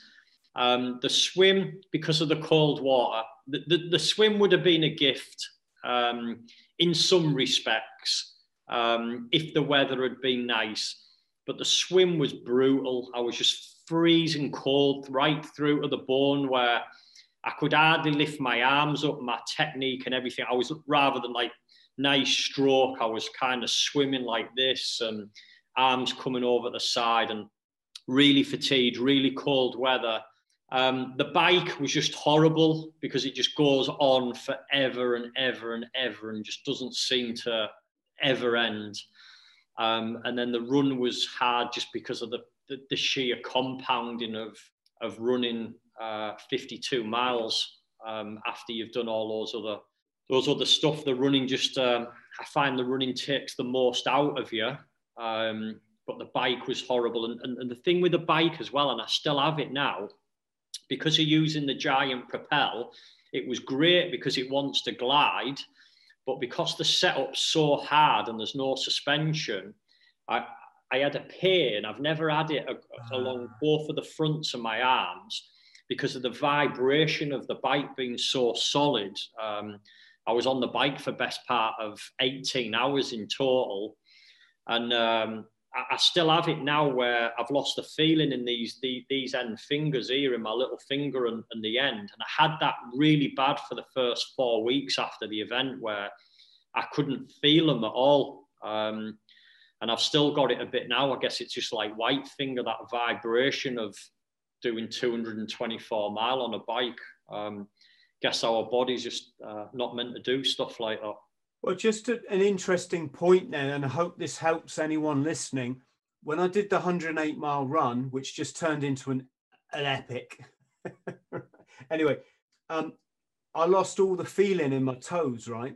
In fact, I'm going to chuck a couple of things in here for our runner type people listening, right? I bought my normal size training shoe. I bought some Asics. These things are never cheap these days. You always pay 120 quid for a pair of shoes now, right? 100 quid. If you get some in a sale, you might be lucky and get them for 70, right? But they're not cheap. Bought these Asics in a 7, which is what I am.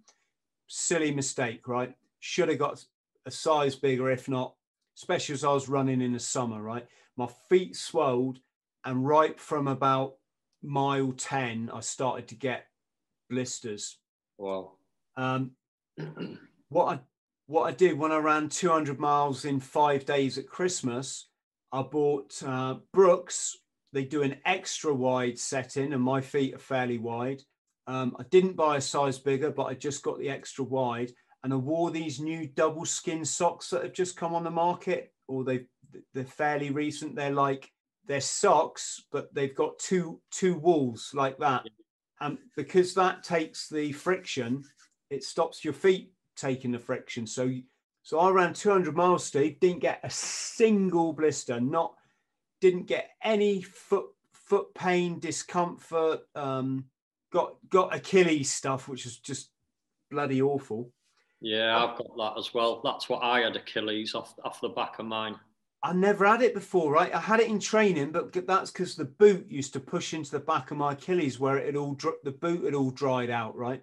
This 200 miler chucked up loads of stuff I'd never even considered, you know. My body was no way like ready to run that. It was just injury piling on top of injury. Even in the last half mile, I tore my bloody calf muscle, right? And that feels like it just feels like a rubber band snapping, right? It's almost like you can hear it. By that time, I was so hacked off of it. I just literally ran through that pain. I just didn't even think about it. But what was I saying? Oh yeah, after that 108 miler, I lost all the feeling in my left toes. Right. So from the fourth toe across to the little toe, all of that gradually progressing into feeling nothing at all. And I thought it was something, you know, to do with a shoe, right? And it wasn't until one of my followers, sort of subscribers, pointed out, no, Chris, it's probably your back, right? Because I've had back problems. I've had a discectomy and all this kind of stuff. What I've found out, Steve, is if I get dehydrated, which I tend to be quite a lot of the time, I'm just not a person that drinks a lot of water, I lose the feeling in my toes. And if I had to guess, I'd say that when you get dehydrated, your body will take liquid from your discs. So they shrink, so your spine shrinks, and it's putting pressure. The possibility is it's putting pressure on a nerve, right? That's why I lose the feeling in my toes. So when I start to lose the feeling in my toes, I just go and get a pint of water or put a bit of juice in it or something, and it goes away again. Crazy. But the hand thing, that's quite a common thing in cyclists, isn't it? I don't know, to be honest. It's never something that I've experienced, but saying that I'd never cycled at that. The most I'd ever done was 130 mile, which I'd done in one of my training sessions building up towards it. But yeah, when you're starting to do 224 mile and you've had no sleep and you've done a marathon and best part of by then 5 miles of swimming, obviously it starts to take its toll, and it did. But yeah, Achilles for me was, I've still got it now. So I'm now 3 months after the event and I've still not been able to shake it off. How did that come around, and what did it feel like? It happened on the first marathon, and I was probably about 20 mile into the marathon, and it just started to feel a bit sore. And I had Achilles problems when I'd done P Company. Never had them any other time, just when I'd done P Company. And anyway, it came back about the 20 mile point. I said to my head coach, my Achilles is hurting. We'd done a trainer swap, which we were doing regular anyway. And he felt like it was down. I like wearing Adidas. So I've got a couple of pair of Hokas. But I've always liked running in Adidas, and he wasn't a big fan, and he kind of just said, I think it's them trainers. I don't believe it was. I just think it was the sheer amount of miles what I'd done by that point personally. I then went back. I finished the first Ironman, started the second one, and it started to play up a lot more on the bike. The second bike, it was starting to hurt more and more. And when I'd done the second 112 mile on the bike and went to start running again, practically that whole second marathon, I was in pain. There was a period from probably about the 5 mile, a 10-mile point, I was limping for best part of an hour. And I ran the whole lot. I didn't once stop. Once I'd sort of got to the 14, 15 mile point, I started feeling better. I think probably the adrenaline of knowing I was coming to the end. There was a lot of people out on the streets. There was a lot of kids, a lot of families. The police were out beeping the horns. Cars were beeping the horns. The fire engines were out beeping the horns. And I think all of that adrenaline took over and I stopped feeling it.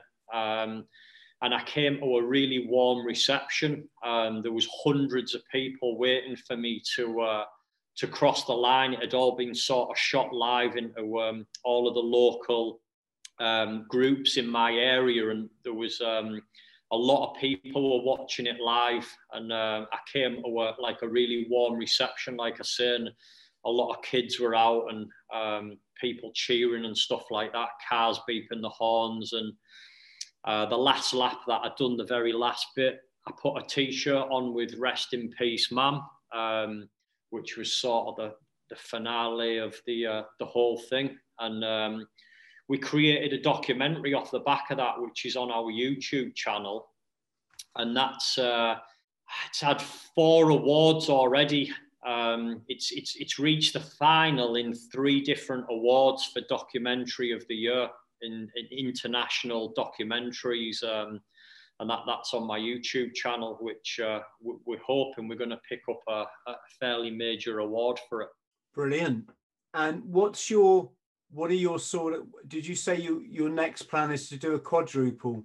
Yeah, that's the intention. Right now I've got to shake off these injuries, but I finished the 2 and there was more in the tank. So there's that question there of, can I do more? Might be a bit crazy, but I guess that's why the likes of people like me and you do what we do. It's that curiosity. You want to push yourself to a point where you might not be able to do it. And for me, that's intriguing. That's kind of excites me, that feeling of something may be able to beat me, but maybe it won't. Did you have to take any painkillers, Steve? Yeah, on the second run, my feet were fine. I got 1 blister on the second run, and having army team around me, so mainly the guys around me were my head coach, my swim coach were military guys, past P company, they'd done Ironmans themselves. So I had a really good team around me. I felt pain on the side of my foot and I said, I think I've got a blister. We stopped on the next loop, whipped the socks off, and being military guys, they dealt with it dead quick, stuck the needle in, squeezed the blood out, taped it up, and sent me straight back out. It was dealt with really quickly. And I think that really helped, having military guys around me that they weren't flapping, they were mega calm throughout the whole thing. Even when I was having really low dips and it looked like I was completely gone, they were fine. They knew that I would sort of come back out of that at some point, and it was just a matter of keep moving forward. And we were going to talk about your homeless project, weren't we? I'm conscious not to forget that. Should we cover that now? Yeah, so the year before I'd done another project, which was I wanted to go out on the streets. And the reason for doing this, and I'd wanted to do it for 5 years prior, was I wanted to make the point that the importance of mindset, and that it's only mindset that's stopping us from doing anything at all. So I wanted to go out I went out on the streets in Leeds. I had no phone, I had no money, and I wanted to go live on the streets, and I set myself a series of tasks. And the point I wanted to make was we can move out of our situation and improve wherever you are now, whoever's watching this, there's a better version of you, and there's a better place. And I always say be grateful for where you are, but always have a desire for more. And I wanted to make the point that we can improve our current situation. So I went to Leeds. My partner wanted me to have a mobile phone. I wasn't willing to do that. So I went out there and I took heroin. So I wanted to, because I knew people would say, well, it's all right for you. You're only out there for so long, and these people are on heavy addictive drugs. So I went and took heroin to get myself addicted to that. And I remember the sort of first night of doing that, being in the car, and I was scared. And it's not often I'm scared, because people had said to me, one guy said something to me about a week before, and I fucking wish he hadn't, because I thought, shit, I need to blank that out, because he said to me, you've probably got the mental strength to do heroin and it not having any long-term impact and you being able to get back off it, but it can change the chemistry in your body and you may never feel the way you do right now. And because I'm in such a good place, I thought, shit, I never really considered that. I was already committed by that point. It was already happening. I thought, I'm not going to own that story. I'm just going to blank that out. And I remember that first night of being with a guy that we'd sort of brought in, who was an ex-heroin addict, to do it. And he was sort of burning the heroin and that smell. And doing that for the first time, and that impact that it had on me, it just wiped me out. I was just gone. And the guy who we done it with, Dean, who did all the media, you can see in them pictures, the documentaries on YouTube, and I'm just completely gone. I had no desire to do anything at all. I just felt really warm, and it felt good. And I've admitted that on the documentary, that it was just this really warm, relaxed, content feeling. And I can see why homeless people do it, because I didn't feel cold. There wasn't sort of that thought of, shit, I'm on the street. You were sort of in your own bubble, which I've now learned the homeless people call heroin the heroin blanket. They actually call it this blanket that it feels like you've got around you when you're doing the heroin. And I stayed on the streets. I slept in the doorways. I shared food with them. Our camera guy, Dean, he experienced it all as well, firsthand, in terms of the drugs they were taking, watching them taking drugs, watching them buy them, the alcohol, begging for food, begging for money. I really got in there and I'd done the whole thing. And then after we'd spoke to quite a lot of people and I made some really good friendships out there, we got to a point where I was going to prove now that I could get back off it. And I had to go. I'd grown a big beard, big scruffy beard. Hair was all long.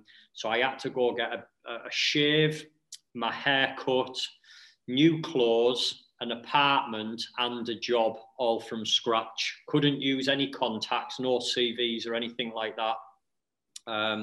Getting the haircut happened really quickly. So I went into the very first barbers. I don't know if I just came across a good guy, but I just went in and I had a hidden camera on, and I just said to the guy, I'm homeless. I want to turn my life around, and I need somebody to clean me up. Is there any chance you could give me a shave and cut my hair? And I said, I've only got this money on me, and I think I had like about 50, 60 pence on me or something like that. And the guy said to us, look, I don't want any money, mate. He said, come back at 2 or 3 o'clock and I've got a spare slot. I'll get you whipped up. And went into the barbers, gave me a shave, cut all my hair off, smartened me up. I still had all of these smelly, dirty clothes on.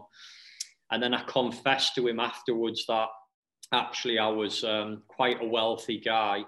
And we give him £10,000 of business training for his business, which he was absolutely over the moon with. And I said to him, I'm after some clothes. Where could I get some? And he said, I know there's a guy where I buy some clothes from. He's a really good guy. He might be willing to help you out. We went to this particular place and it was closed. So I went around a number of shops to try and get clothes. A lot of them just kicked me out because I was stinking. I had all of these dirty clothes on, these dirty boots, and a lot of people sort of didn't want me in there. And then I went back to this place and it had opened up again. And I said to the guy, look, I'm homeless. I'm wanting to turn my life around. I've had a haircut and a shave off a guy who knows you. And he just said, yeah, I'll get you sorted out, mate. He said, just go pick a few things that you want. Don't worry about the money. It's good to be able to help you. And he let me pick some jeans, a shirt, a sort of sweet, sort of old style jacket, which looked smart. He only had a pair of 7 shoes. So I had to take these size 7s. It was like a retro type clothing place, and they were too small for me. So I had to walk around with them crippling my feet. And then I had to go get a job in an apartment, which proved to be a lot harder than what I expected. I thought that, I knew it was a numbers game. I thought if I knock on 100 doors, someone's going to give me a job. It's as simple as that.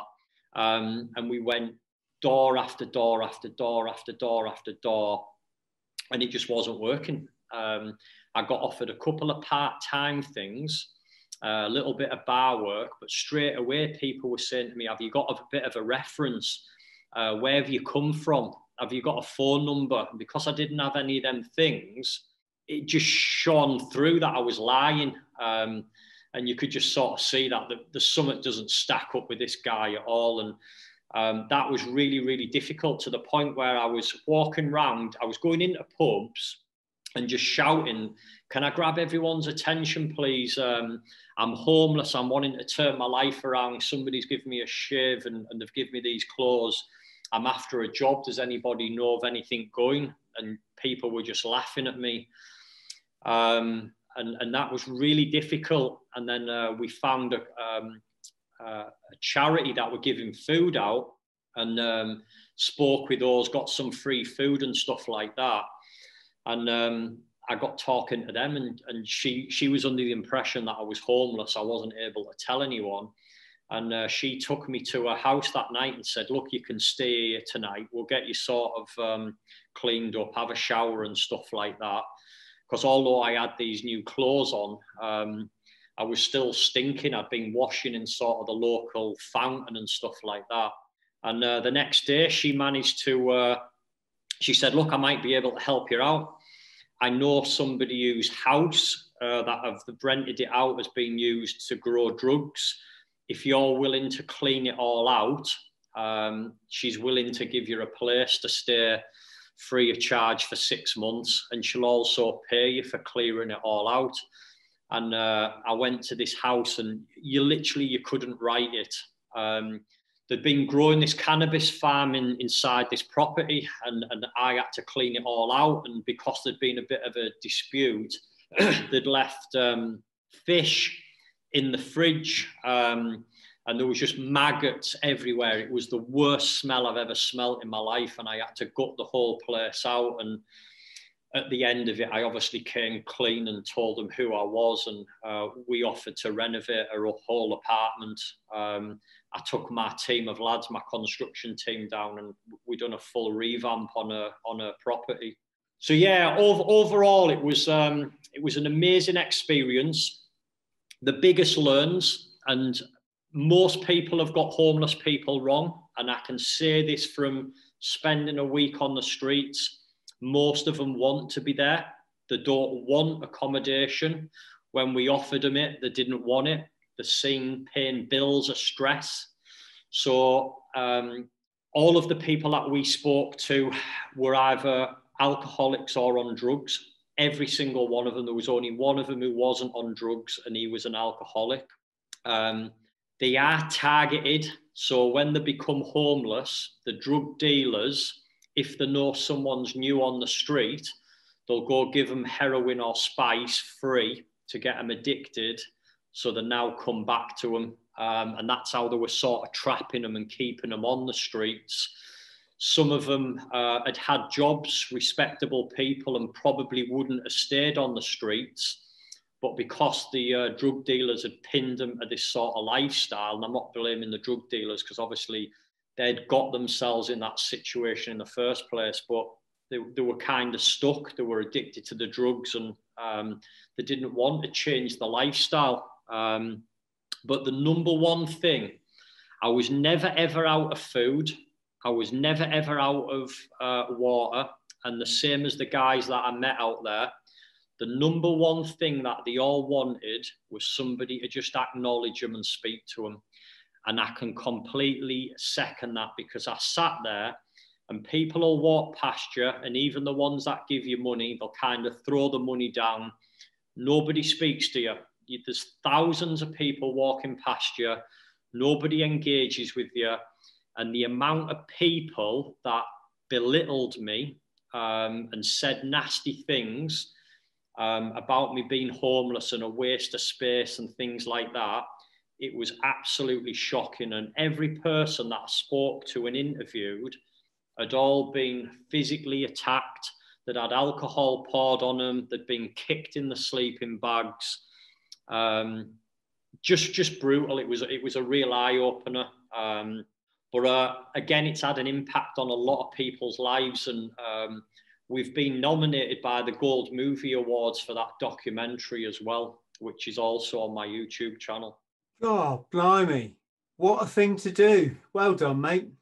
Yeah, probably a bit crazy, some people, so.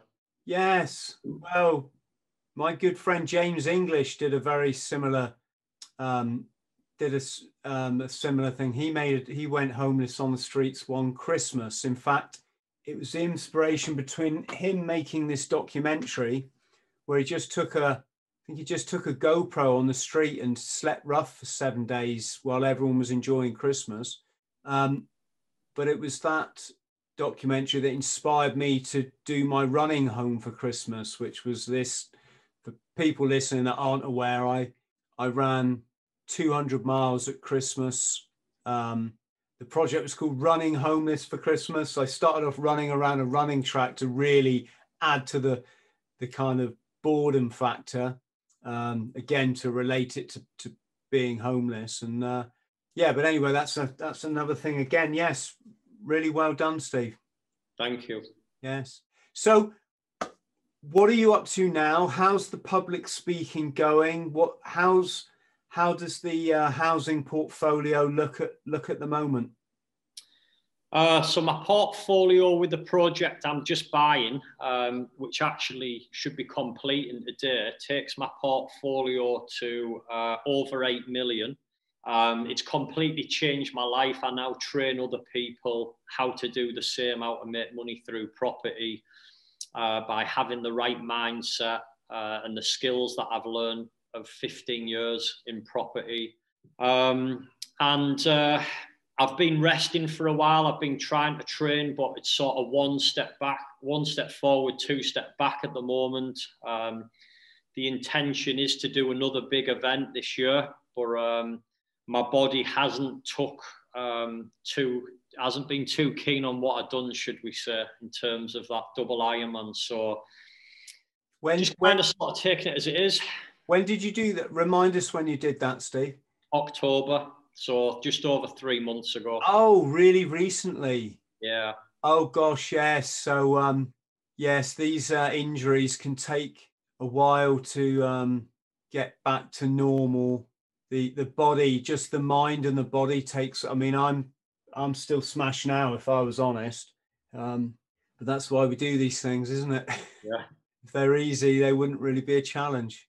And how about the public speaking?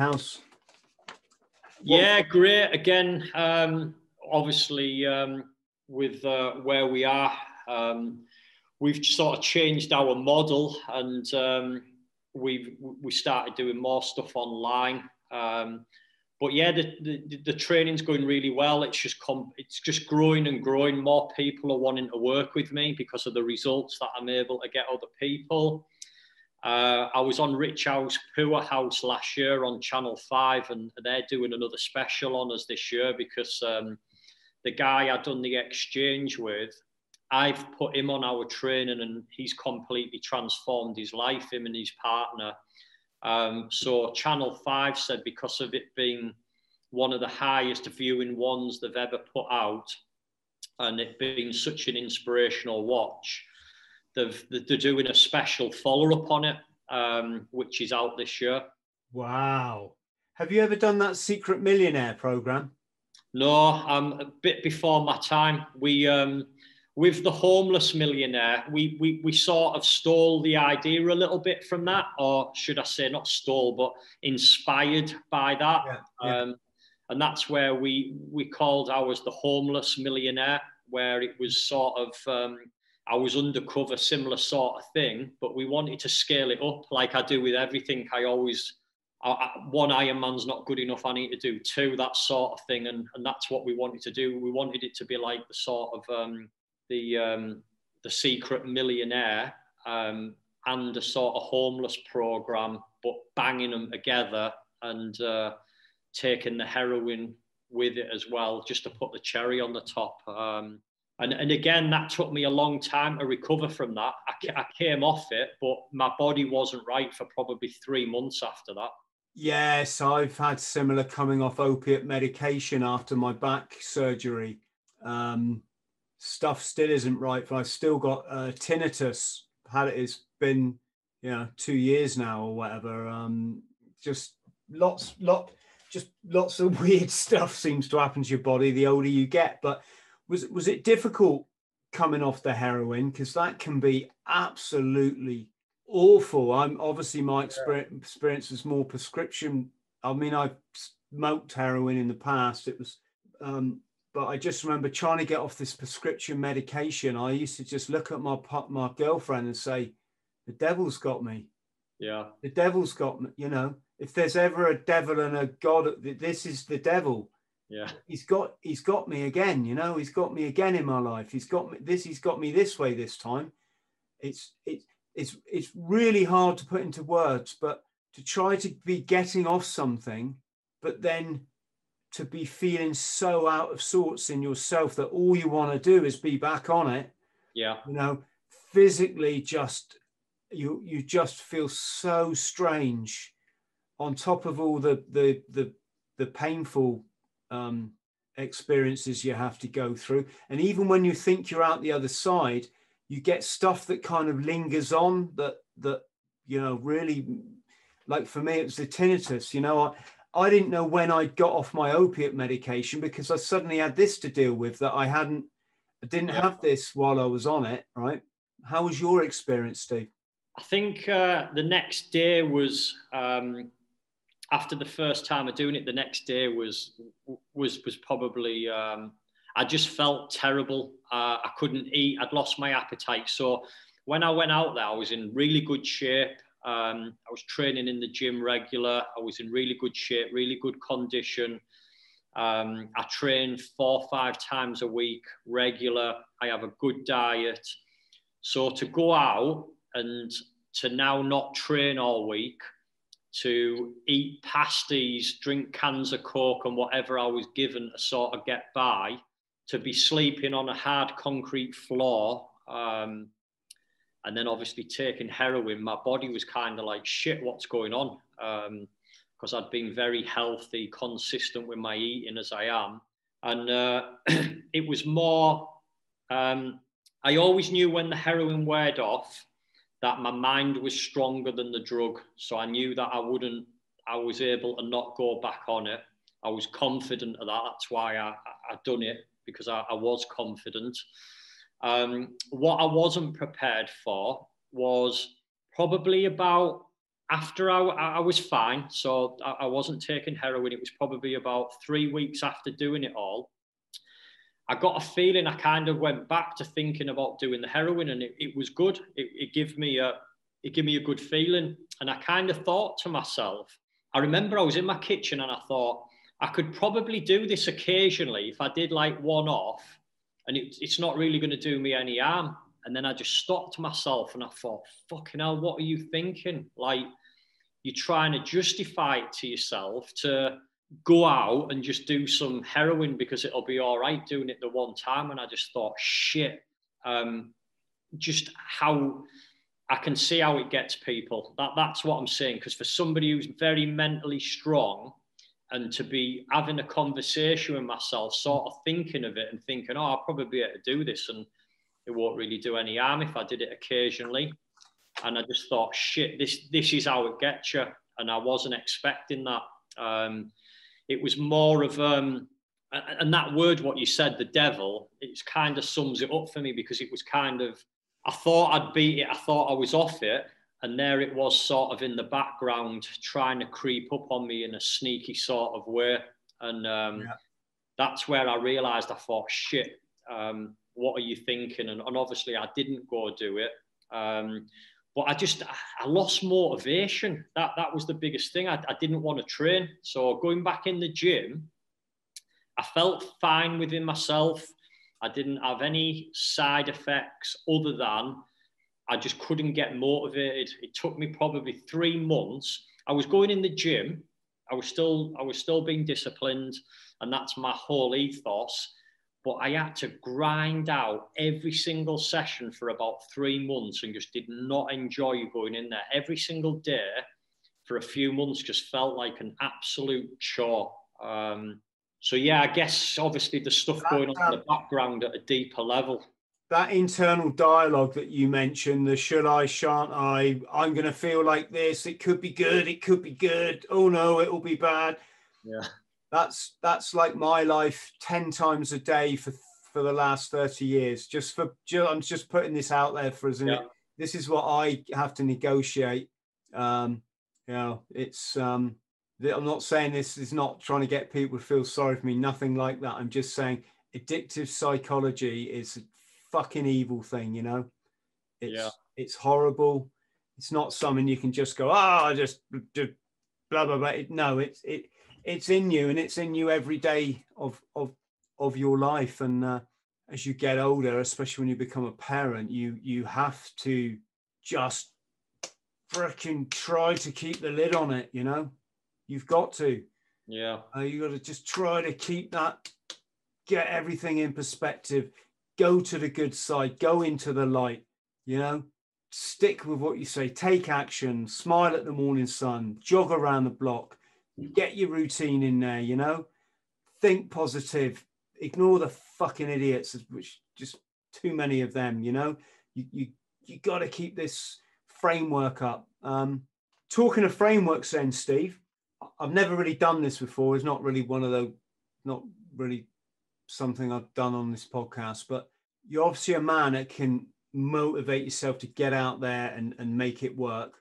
If you had to say 5, for anyone listening now who's struggling, maybe they're fat and they're 50 and they're thinking, I fucked it up. What are we going to say to, what's the what if we have 5 rules or five little gems of inspiration, what will we say to them? I would say get clear on what your happy place is. So have a clear desire and a clear vision of where you want to go. I would say pour in good material into your mind. So don't watch the news, don't read newspapers, put good positive material into your mind, put the right sort of people around you. I would say that you need to be persistent. So be willing to grind, be willing to work hard. I would say clear goals, so clearly defined goals, and break them down, and not putting things off. And lastly, give back to other people. So giving back for me is it's one of our human needs. We're born. If you haven't come here to make somebody else's life better, then what's the point?